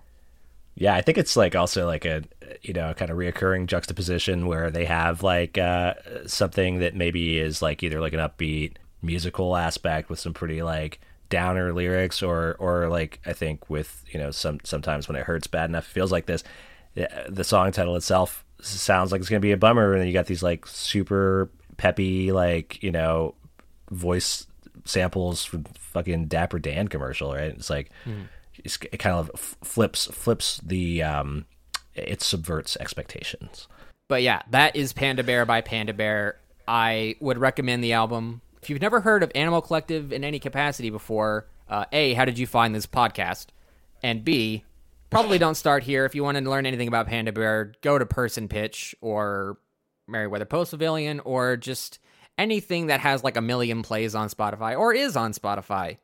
That'll probably be more accessible, and then when you start branching your way out, you'll find this. But if the way we've described it sounds interesting to you, go check it out. It's on YouTube, just on YouTube. It's not Panda Bear topic YouTube. It's just some guy uploaded it. And you know what? We appreciate you, some guy, and we appreciate Frepno and anyone else who has contributed to keeping this album alive, because, like we said, it's a time capsule, and if it were lost to time, that would be a shame, because...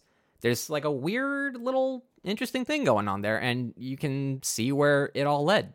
So, yeah, I recommend it. Jordan, I assume you recommend it as well. I hate this album. No, I love it. It's it's a perfect blueprint of what is to come, and as its own. It's a very interesting collection of songs, and there's some very beautiful songs. There's some challenging songs, but as you go along with the Animal Collective journey, that's kind of what they are. So, yeah, I like it. All right. Well, speaking of long journeys and things evolving and discovering things you didn't know about yourself through... we watched a movie... through art. called Beau is Afraid. Now, of course, this movie came out like a month ago or something like that. Yeah. But when we were thinking of a movie to talk about, I think this was the most recent movie I saw in theaters that I was really impressed by and really enjoyed. Yeah, I would say the same. I have seen some other movies in theaters, but yeah, I have not been impressed or even really enjoyed them. So this is my Joker. Let me just say that. In that it stars Joaquin Phoenix. In a way, it's very similar. And he has a, very specific character that he plays. I honestly think The Joker is a very dumb movie, but we're not here to talk about that. We're here to talk about Beau is Afraid, and it would be better to frame it in the context of Ari Aster's filmography, which isn't very large, obviously, at this point, because he only really hit the scene about 5 years ago with Hereditary and then Midsummer the year after. But this movie has been in development, I think, for the longest out of all of them, because there's a short film called Beau from 2011, which is virtually like the opening of the full movie Beau is Afraid is almost beat for beat for that short film. It's like very clearly it was like the sort of acorn that planted the tree that the rest of the movie came from, because it's like he leaves the key in the door and it gets stolen, and then like just all these things, the guilt trip from the mom on the phone. So that sort of anxious, what's happening vibe was established many years before. And it's interesting that it sort of just grew into this much larger story. I think it all really works pretty well, but it is just not what people expected, I don't think, when they hear from the director of Midsummer and Hereditary comes a movie that's nothing like those two. Yeah, it's like I could see why people would probably hate this movie as much as I love it. It's like it's very ripe for hatred. I think that it's super different. Obviously, like it's not really a horror movie at all. Like it's like an absurdist comedy, I think, more than anything. Now, of course, there are some horrifying elements to it, but very in small doses compared to the straight horror that he's done before. Are we able to talk about spoilers? I feel like we have to. People listening gonna like, hey. Yeah, I feel like we have to, so we should probably, what? It's been out long enough. You just go see the damn movie. Yeah. If you haven't seen it yet, then you deserve to have it spoiled, right? It's like your own You're fault. an adult, or you're not, whatever. Just live with it. No, but honestly, do yourself a favor and watch the movie if you haven't, because it is really good. I just want to say up front that I really enjoyed this movie, and I think maybe part of the reason why I liked it, maybe more than I would have a few years ago, is because within the last few years, I've really been getting into David Lynch. Wow, a film guy is getting into David Lynch. What a surprise. No, but it's true. A friend of mine recommended Twin Peaks, and then I got super into that, and then I went back through his filmography, and I just really, like, even the movies I don't consider as good, there is just something about it that keeps you watching, wanting to know what happens next. And I think Beau is Afraid has that quality to it. I think Beau is Afraid feels very Lynchian to me, and I don't want to say that in like a hack capacity, where I don't have anything to describe things with, but it's true. There is a very Lynchian sort of feel to this movie, where there is that sort of ambiguity between like, is this a dream? Like the pills he took in the beginning, is everything we're seeing like a hallucination based off of a, bad reaction to the medication he was supposed to drink water with? Did his journey to the store across the street take too long? Or is this all happening for real? The fact that it's that ambiguous, I really like, because it constantly keeps you wondering what's going to happen next in a good way, not in a like, when is this going to be over with kind of way. For sure. Yeah. I think like definitely saying it's Lynchian is fair. I think depending on who you tell that to, they might have like a different sort of perception of what that means. Like I think if you've watched David Lynch films and you have like a fondness for the way that a story unfolds in a very unconventional storytelling way, you might appreciate something being Lynchian. But I definitely know that there's a lot of people out there that would hear that sort of terminology and be like, oh, that's not for me then, because it just means it's going to be fucking weird. So even then, it's worth pointing out that David Lynch movies aren't that unconventional in terms of story structure. Well, yeah, that's occasionally true. They'll do something weird, but it's only like Inland Empire and Eraserhead that are like straight up abstract. And then stuff like Mulholland Drive sort of skirts the line. But yeah, I think I should also mention the Coen brothers. This is like if Coen brothers met David Lynch. Yeah. In a 3-hour odyssey. That's kind of what this movie is. That's a good point. Yeah, I feel like this one, in this one, it is like kind of in a way like conventional storytelling, but I think that there's just so many layers to it, and I think that's also like an aspect that makes David Lynch's movies fascinating to watch and especially rewatch. I've only seen Beau is Afraid one time in the theater, so it is like a 3-hour movie. So there are aspects of it where like I could definitely use a refresh on some of the scenes.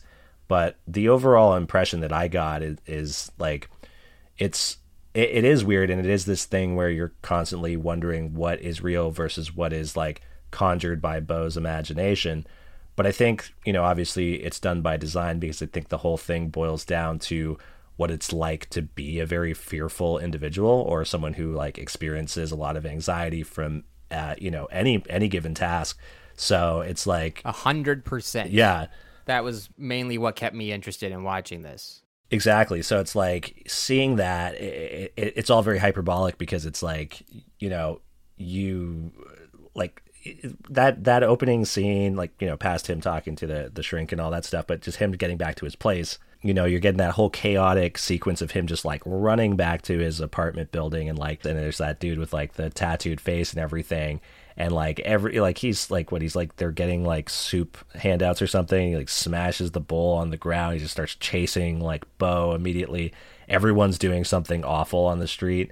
It was just like, I think the best way I can describe it is that okay, the thing about having anxiety is that you always have that worst case scenario lingering in the back of your head about any situation you get into. And so like the first 30 minutes of this movie is like the most hyperbolic, like Murphy's Law kind of thing, where it's like everything, like what is the worst case scenario for every situation that he gets himself into? We're going to show you here. And that's sort of what kickstarts his journey across the country. Because the story is about the fact that he's supposed to go visit his mom, and then a series of unfortunate events, as it were, occur at his apartment, and he doesn't feel like he can safely leave and travel cross country. And his mother is very overbearing and has a uncanny ability to guilt trip him beyond recourse, to the point where he gets a call at a certain point, and he finds out that her head was crushed by a chandelier, and she's now dead, and he has to come home as soon as possible to get to her funeral. And then I think like 5 minutes later, he is running out on the street completely naked and gets hit by a van. So it's a little all over the place. But that is his journey for the film, is trying to get home to, take care of attend the funeral. Yeah. He like, it's definitely like, it gave me that vibe. Like, I don't know if where you live, if there's any like rough neighborhoods or anything like that. But, there's like pockets in Toronto where it's just like, you're kind of like, oh yeah, I'd be careful if I was like walking down that area or whatever.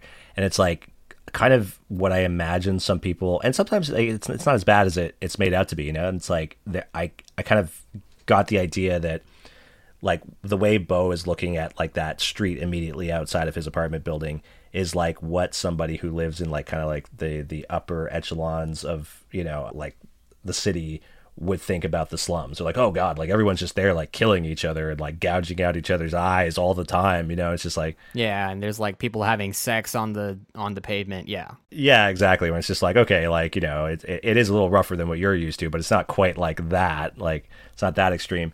And then that idea of it is what kind of like almost, it very much sets the tone for how heightened everything in the movie is. And I think it really works to the movie's benefit that, it's like when a movie is able to harness a specific type of anxiety the entire time, I really get into that. Like Uncut Gems was my favorite movie of 2019. And that was one of the main reasons, was just that they kept this like manic, anxiety-driven like energy the entire time, with only a few moments of like, okay, now back to the crazy hypermanic energy. And it's crazy that a movie like this, now Beau is Afraid doesn't necessarily do that the entire time, because there are definitely bits where it slows down and takes its time and lets the avenues that it finds itself in really flesh themselves out. But there's always a sort of running undercurrent of that feeling of like, oh God, what's going to happen next? How is he going to get out of this? And that's why you go to the movies, right? You put a character in a scenario, and then they either get completely trapped or they find a way out through circumstance or their own creativity. It just so happens to be that in this movie, it's mostly luck that gets him out of all these situations. But maybe not, depending on how you interpret the ending. But we'll get to that. Yes. There's a lot that's up for interpretation in this. And I think like, there is this kind of like these connecting fibers to Ari Aster's other movies that have something to do with, genetics and like family and in particular mothers. So it's really interesting in this movie because I think that there's some degree of like, I don't know how I would put it, but like the mom, as we find out, she's like not dead and stuff, but she's very, yeah, I know. She's very like, in her own world herself, and I think that like there's this similarity with Beau's character, but it's just it's a different version. It's like she's in a world of maybe like overconfidence or something where he's like the complete opposite, but it's like you're so self-involved on either ends of the spectrum.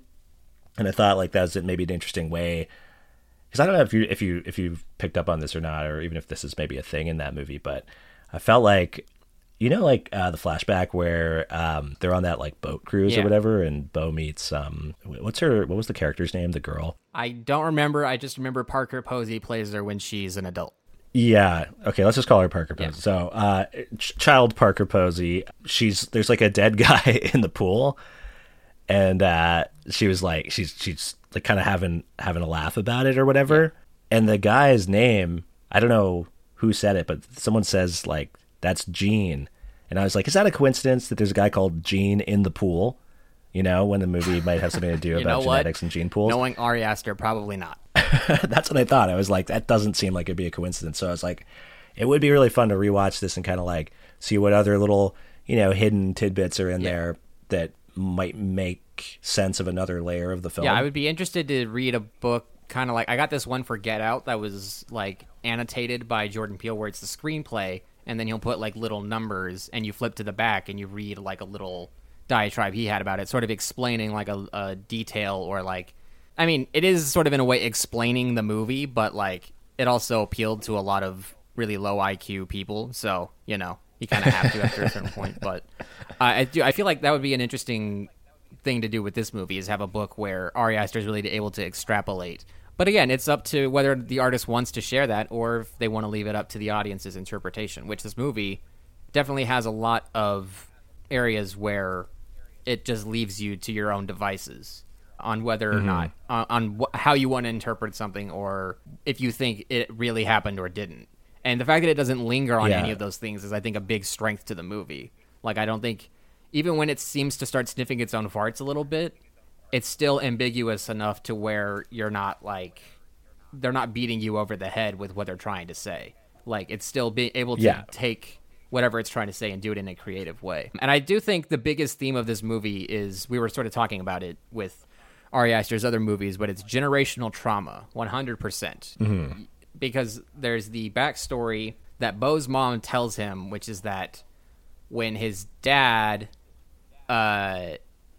ejaculated inside of her during Beau's conception, he had a heart attack and died instantly, as did his father, as did his father's father, as did the man before, and so on. Now, we later find out that the reason she tells this to Beau is to try to keep control over him, right? And then the first time we see Joaquin Phoenix naked in this movie, you're like, wow, he has giant balls. Is that a Joaquin Phoenix thing, or is that a character thing? You later find out it's a character thing because apparently he's never jizzed in his life. And so he does, and he does it into Parker Posey, and then she immediately goes into rigor mortis somehow, which, you know what? Not the weirdest thing to come from that part of the movie, so I'm not going to question it. But the point I'm trying to make is that his mother has her own generational trauma. Like, I think she at one point mentions how her mother abandoned her or like really abused her and raised her poorly. So she always wanted to treat Beau and like cater to him and make sure that her baby boy never had to grow up that same, and have that same trauma. Ironically, because she ends up making him worse off than she probably was in the first place. I don't think he has that sort of like vitriol or hatred inside of him. It is 100% anxiety just caused by the fact that his mother's so overbearing. And we can probably chalk all of this up to the elephant in the room, which is Judaism. As it turns out, Ari Aster is Jewish. And I read in an article that apparently he has a great relationship with his real parents, but I'm sure he's experienced, little versions of all the, what would you say, like exaggerated stuff you see in this movie. I feel like microcosms of that are probably stemmed from real life, but are blown up to such a degree to where it is just so like crazy and all over the place. Like the fact that he goes in the attic and he finds out that his dad is still alive and he's a giant penis. Like, who's actually thinking that that's literal, right? Like, if at some point is that it has to be Beau.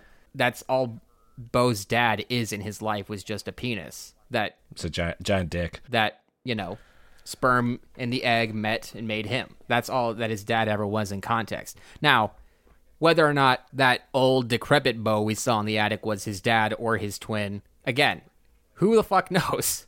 But the fact that the movie doesn't linger on it is fine, because if they did, it would be worse off. Like, there's nothing I hate more in a movie than introducing something so over the top and out of reach, and then having the character sit there and explain it, like a Christopher Nolan movie, for example. Like, it can help, explain the plot and get the audience on board, but after a certain point, you just get bogged down in it, and it's like, do the thing. Don't just talk about the thing, So, I didn't mean to sit here and mansplain the whole movie, and I feel like I cut you off at some point, but... No. Like, that's all. Like, I mean, like, in terms of Judaism, I think, like, I've not personally, like, kind of analyzed the film from that perspective, but I do think that, like, the generational trauma and all that stuff, it's definitely there, and it's, like, the same stuff that was in, like, Hereditary and Midsommar, and I think that the way that is shown and depicted in his films is what makes his films so awesome. It's, there's a very, like, there's connecting tissue here to, like, Animal Collective. It's like the challenge of kind of unpackaging this stuff is what makes the kind of reward so much greater at the end. And I think that a lot of people walk into, an Ari Aster movie with the same sort of, like, pretense as, like, listening to an Animal Collective album. Like, they've kind of already made up their minds that, like, it's going to be fucking weird and it's going to make no fucking sense or something. Or, like, if you're walking into an M. Night Shyamalan movie and you're expecting a big twist at the end, even though in the last decade it's, like, the anti-twist. Yeah, exactly.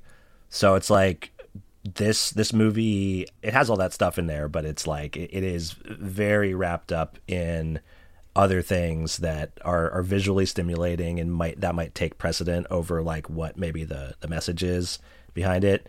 I think, like, this movie, to think that this movie, after 3 hours of watching a guy who's trying to get to his mother's funeral, ends up in a giant, like, indoor, like, aquatic, it's like an arena with like a SeaWorld, big giant pool in the middle, which I'm sure his mom funded since she's, like, the CEO of some giant corporation. Yeah, exactly. And he's being on, like, trial, with like, it's, who the hell would expect that it's going to go there?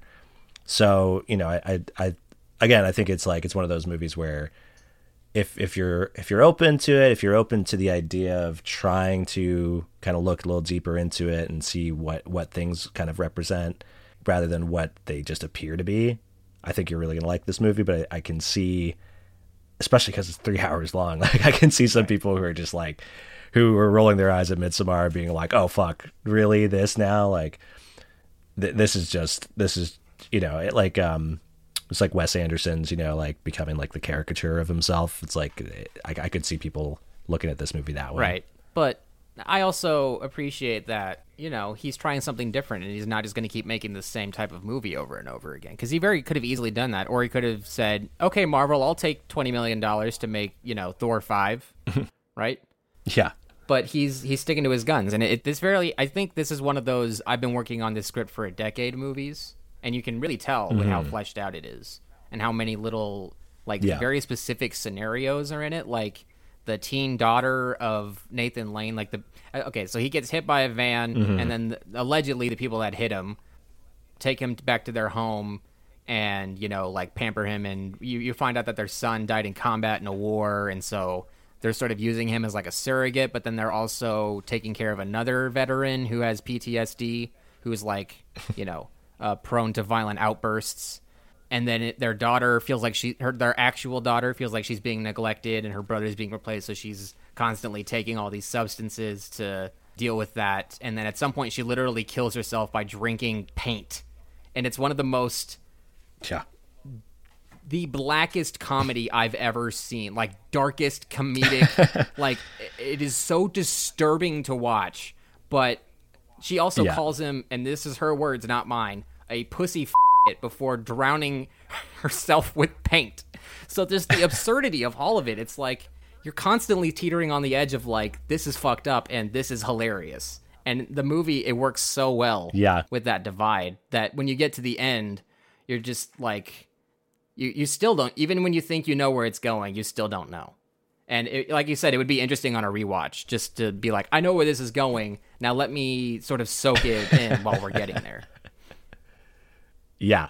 I think like you're totally right about like that dark comedy, like that moment when they open the door and see Beau with the daughter and she's just like rigor mortis as well, like just this creepy fucking like, and you know, if you blink you'll miss it. Like if you're looking at Beau's face, you'll miss, you just look down for 1 second, see her face, you're like, holy shit, that's terrifying.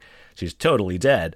But it's like the same sort of comedic beat as like, you know, watching American Pie and see like the dad walking in on the guy fucking the pie, right? It's like, it's that same comedic setup. It's like, whoa, this is an awkward scenario to be in, but it's like, fuck, this girl just committed suicide and like she's dead. Like it's it's hard to like, it's hard to know how to react to a scene like that. And that's what's, I think, so genius about this movie. But also Ari Aster in general, you know, I think these kind of like, you know, the modern horror auteurs that people tend to really hate if they're about like jump scares and shit, like Ari Aster and Robert Eggers and stuff. It's like to me, I think what's so awesome about these filmmakers is that they're not really horror filmmakers. I think that's like some of their films happen to strike people as horror films, like Hereditary probably more so than any of them, but it's like the same with like, you know, Robert Eggers' kind of little trilogy where it's like you got The Witch, which is like, okay, like, yeah, you could call it a horror film, but really it's like a period piece drama. And then you got like The Lighthouse, which some people say is horror, but I don't think it is. It's like a dark comedy, and then it even when it gets into the horror territory, the sense of humor is never completely gone. It's still there. Yeah, exactly. So I think like, you know, that could be another thing that people might like benefit from, kind of having that perception where it's like, this isn't a horror movie. It's another movie by this guy that sometimes will show you stuff that will instill fear in you. Right. Like I don't expect you'll see some horrific stuff. I don't expect to go into this getting like Terrifier, right? No. Yeah, exactly. And you know what? I appreciate that Ari Aster is with this. It seems like he's not just a horror filmmaker, he's just a filmmaker. And exactly. The fact that it is with a company like A24 and this is their most expensive movie to date. I mean, the production scale of this movie is fantastic. Like just the scope of it, like the locations that they have access to, and just like the homes that it partially takes place in. It's like the world feels so big, but the stuff that you're focused on is always so like contained and small and personal. Mm-hmm. Like especially when you get to that play sequence in the middle, which is beautiful. It's gorgeous. The art direction, just the execution of it. Like you can tell that they had like some crazy practical like revolving sets that he was standing on, or like who knows how they pulled it off. But it goes through this whole odyssey of him, like, you know, meeting a woman, falling in love, having kids, and then having all of them swept away in a flood and going through this whole journey and turning into an old man. Like just all of this, like the fact that this is in the same movie as that paint drinking scene, it means that this movie, it feels like it has something to say, and it's not just shock humor for the sake of it. Like the shocking moments come as a byproduct of the heightened anxiety and scenarios that he finds himself in, but it's not like the point of the movie. The point of the movie is, you know, this guy's been raised incorrectly, from my personal opinion. I don't think his mom would agree, but and he sees the world in a much different way. So when it comes to like, I want to loop in the fact that I got Midsummer vibes the second he stepped into that commune in the woods. Mm-hmm. I was like, oh, we're doing a little bit of a Midsummer thing here. And it's interesting how it's like a little micro version of that movie where the main character is so easily sort of swayed and motivated by the manipulation of this cult, which may or may not be all set up by his mom. Like, we don't even know how deep her pockets run in this conspiracy to prove that he's a bad son, even though he's really not. He's got a shitty mom, and he's doing the best he can.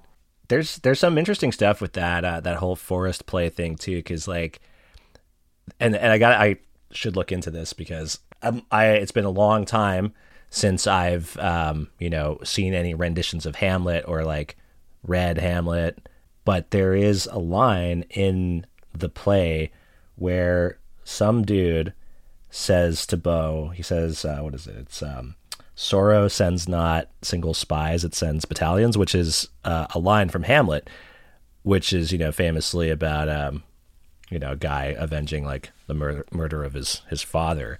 So I think there's got to be something about that in there too. I just don't know what. And then there's like that whole thing with his fake dad in the crowd and his fake sons, one of whom is Michael Gandolfini, which I was like, in the theater, I'm like, how do I know that guy? It's James Gandolfini's son, the guy from the Many Saints of Newark. A guy whose father died in real life, so maybe that's intentional too. I didn't even think about that until you pointed it out. Which, again, who knows if that was intentional? Yes, that whole scene is so good, so bizarre. It's so visually stimulating. Like in terms of dark humor, like that, like Jeeves or whatever, the war vet who's like just. Like he's just programmed to like chase down Beau. It's so fucking funny. I was laughing so hard, and I kind of had this like feeling, right? Like when that it was just you knew something was building to this crescendo that was going to be like this horrible thing, and I was like, that fucking guy is still tracking Beau down. Like he is going to show up. I didn't think by any means it was going to be as like fucking balls to the wall crazy as it was, like just like massacre. But my God, like that's one of those things where it's just like, it's just so over the top that I was like laughing in the movie theater watching that. I'm like laughing at people getting like literally mowed down, but this is so funny. Right. And then he shows up later in the movie. So you're like, what, did that even happen? I mean, who knows? I think yeah. Is he really stabbing this penis monster to death? Well, I think he did still have the wound, right? Like in his shoulder, I think, when he showed up with the penis monster. Oh, I that happened so fast I didn't even notice, but you're probably right.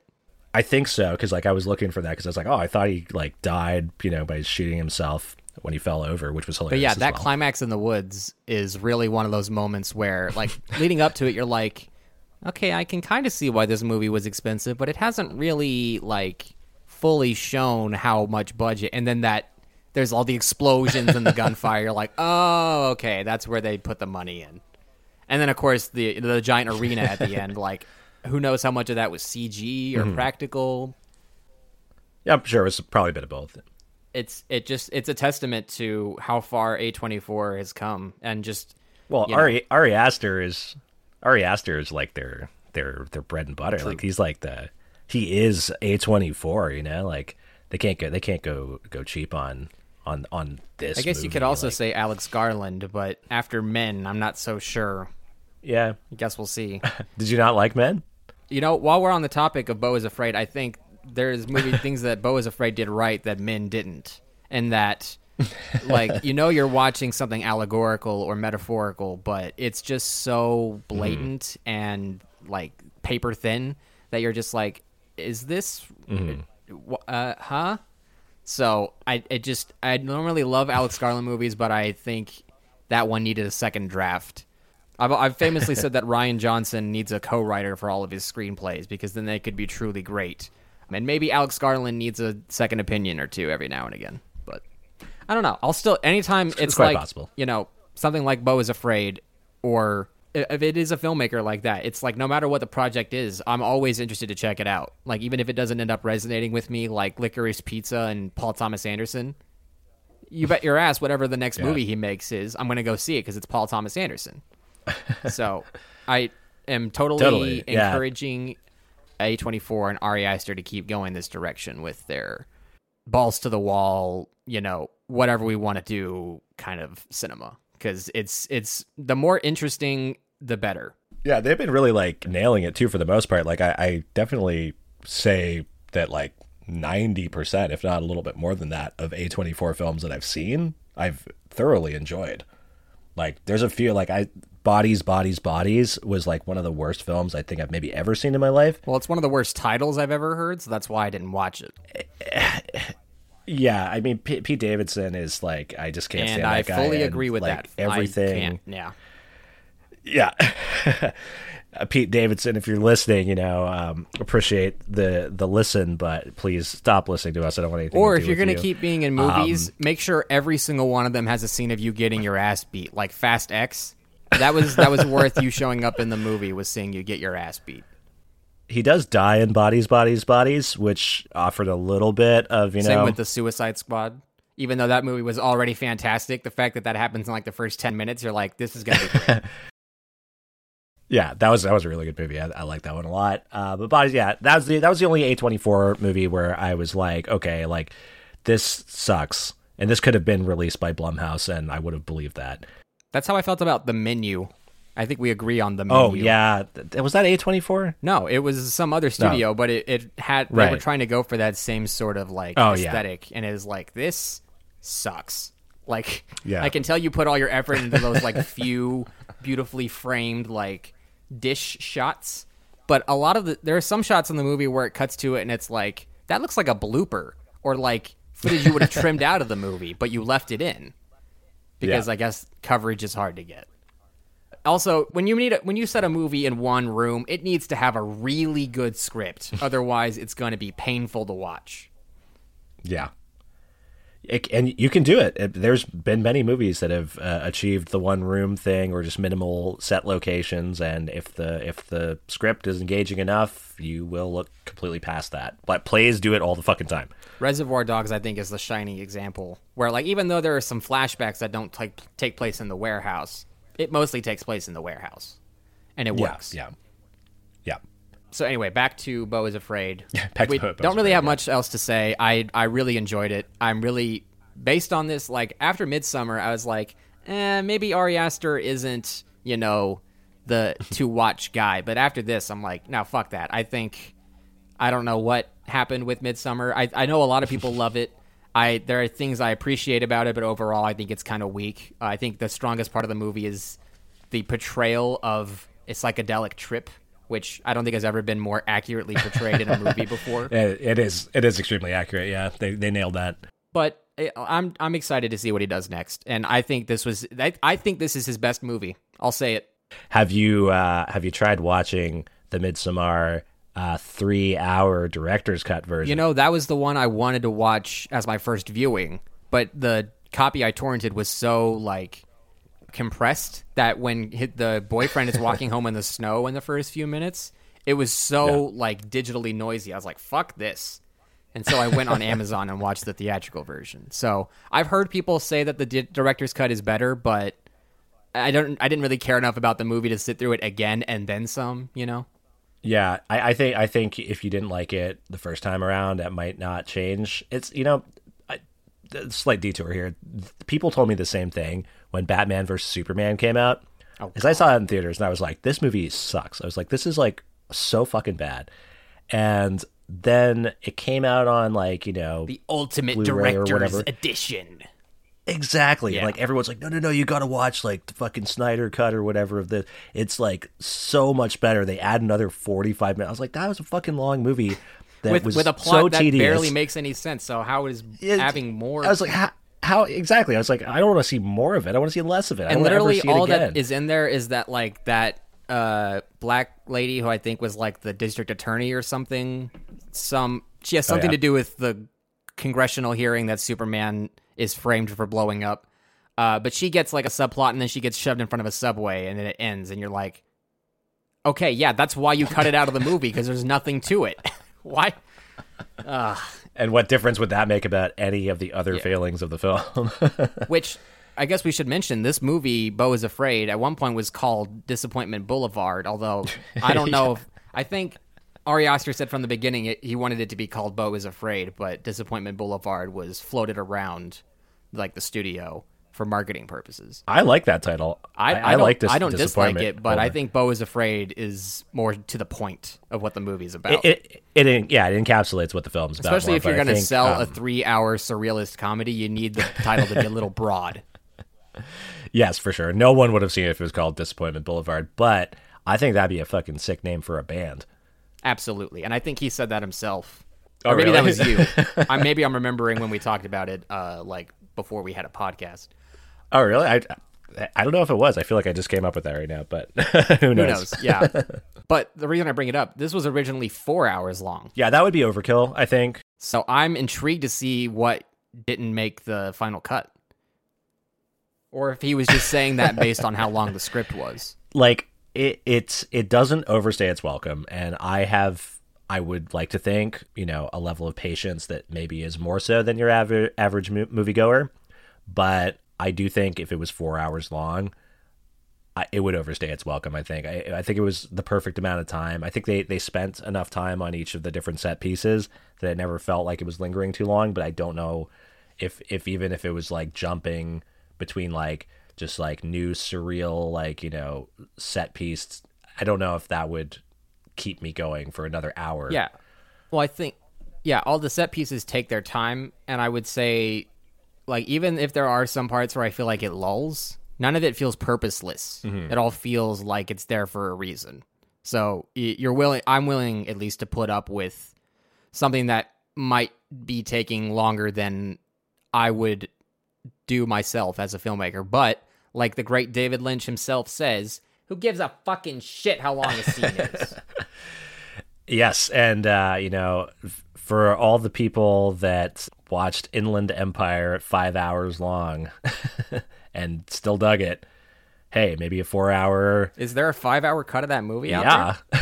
I think it's damn near close. It's like God. 4.5 hours or something. Well, I know the theatrical version is only 3, so that's... Yeah, there's... But that makes sense because that started out as just a bunch of short films that he ended up weaving together into a narrative. Yeah, I think like they just extend a lot of like the Rabbit sitcom and stuff like that. This goes on a lot longer. Because that full thing's like 20 minutes. Yeah, exactly. I still need to... That's the one Lynch movie I still haven't seen aside from Dune, and I need to finish Elephant Man. It was just... I was not in the right mood for Elephant Man. But I was in the right mood for Beau is Afraid, and it was a great theatrical experience, even if it was one of those, like, Sunday afternoon, theater has a capacity of 25 seats kind of screenings. Do you think you have to be in a certain mood to enjoy a movie like Beau is Afraid? Like, could you be, like, drinking with your buddies on, like, a hot summer day and just, like, go and throw on Beau is Afraid and get, like... For the full thing, yes, you do have to be in a mood for it. I think you could probably throw on the first 30, 45 minutes and with your friends and just laugh. But once it starts getting into the rest of the movie, I would probably get bored at a party and be like, let's put on something else like Bob Ross or Pulp Fiction, just whatever end of the spectrum we need to go to switch it up. Totally. I was at a party like a couple months ago, and so somebody decided to put on All Quiet on the Western Front. The new one? Yeah. I was like, wow, this is like this doesn't make any sense. That's not the vibe I would expect. In no context does this make any sense. I still need to watch it. I've heard it's good. really, really it's good. I'm like, I wrote like a review on Facebook for it, and it's, I'm getting like kind of cynical and jaded when it comes to war movies. They're all kind of becoming the same thing to me. Like, I watch any war movie, I'm like, oh yeah, it's like the same color tones, like same beats, like it's, triumphant at times, it's fucking sad at others. In that direction, I've heard that All Quiet on the Western Front was almost a better version of 1917, which is only like 4 years ago, like 3 years before that. I would disagree. I like 1917 more, but I mean, I don't dislike it, but I feel like it's one of those movies where you just forget about it almost immediately. Yeah, I think like that's like Roger Deakins, right? It doesn't like linger with you like other one take movies. And I just dropped my AirPods case. That's what that sounds like. But yeah, no, I think like I only saw 1917 the one time, but like the cinematography, like Roger Deakins, always good.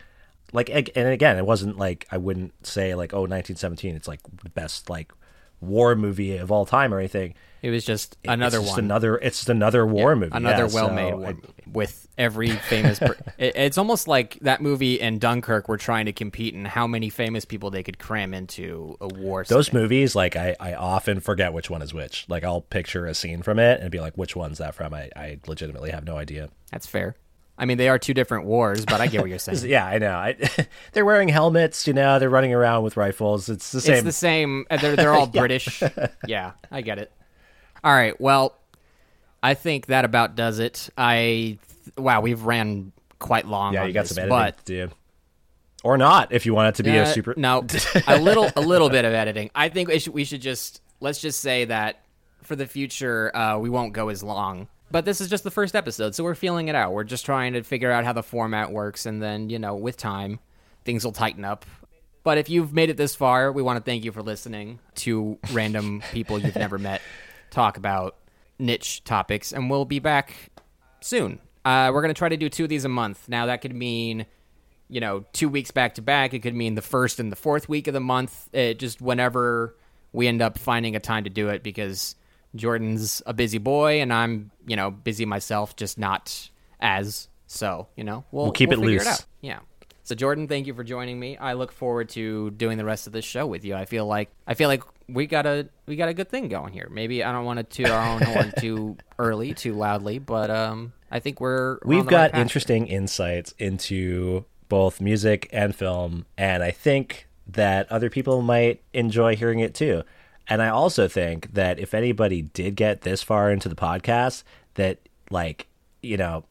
Beau's Afraid is definitely for you, because if you have the patience level for this, then you can get through Beau's Afraid, and especially with all the different non sequiturs. Exactly, and you could probably get into Panda Bear's self-titled album as well, because that's also there you go, very similar. It all ties together. We did this by design.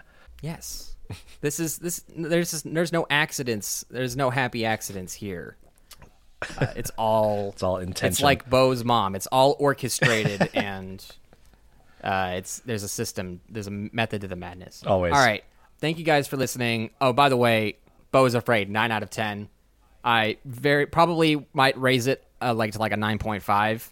It's very rare that I give a movie a 10 out of 10, but fantastic movie.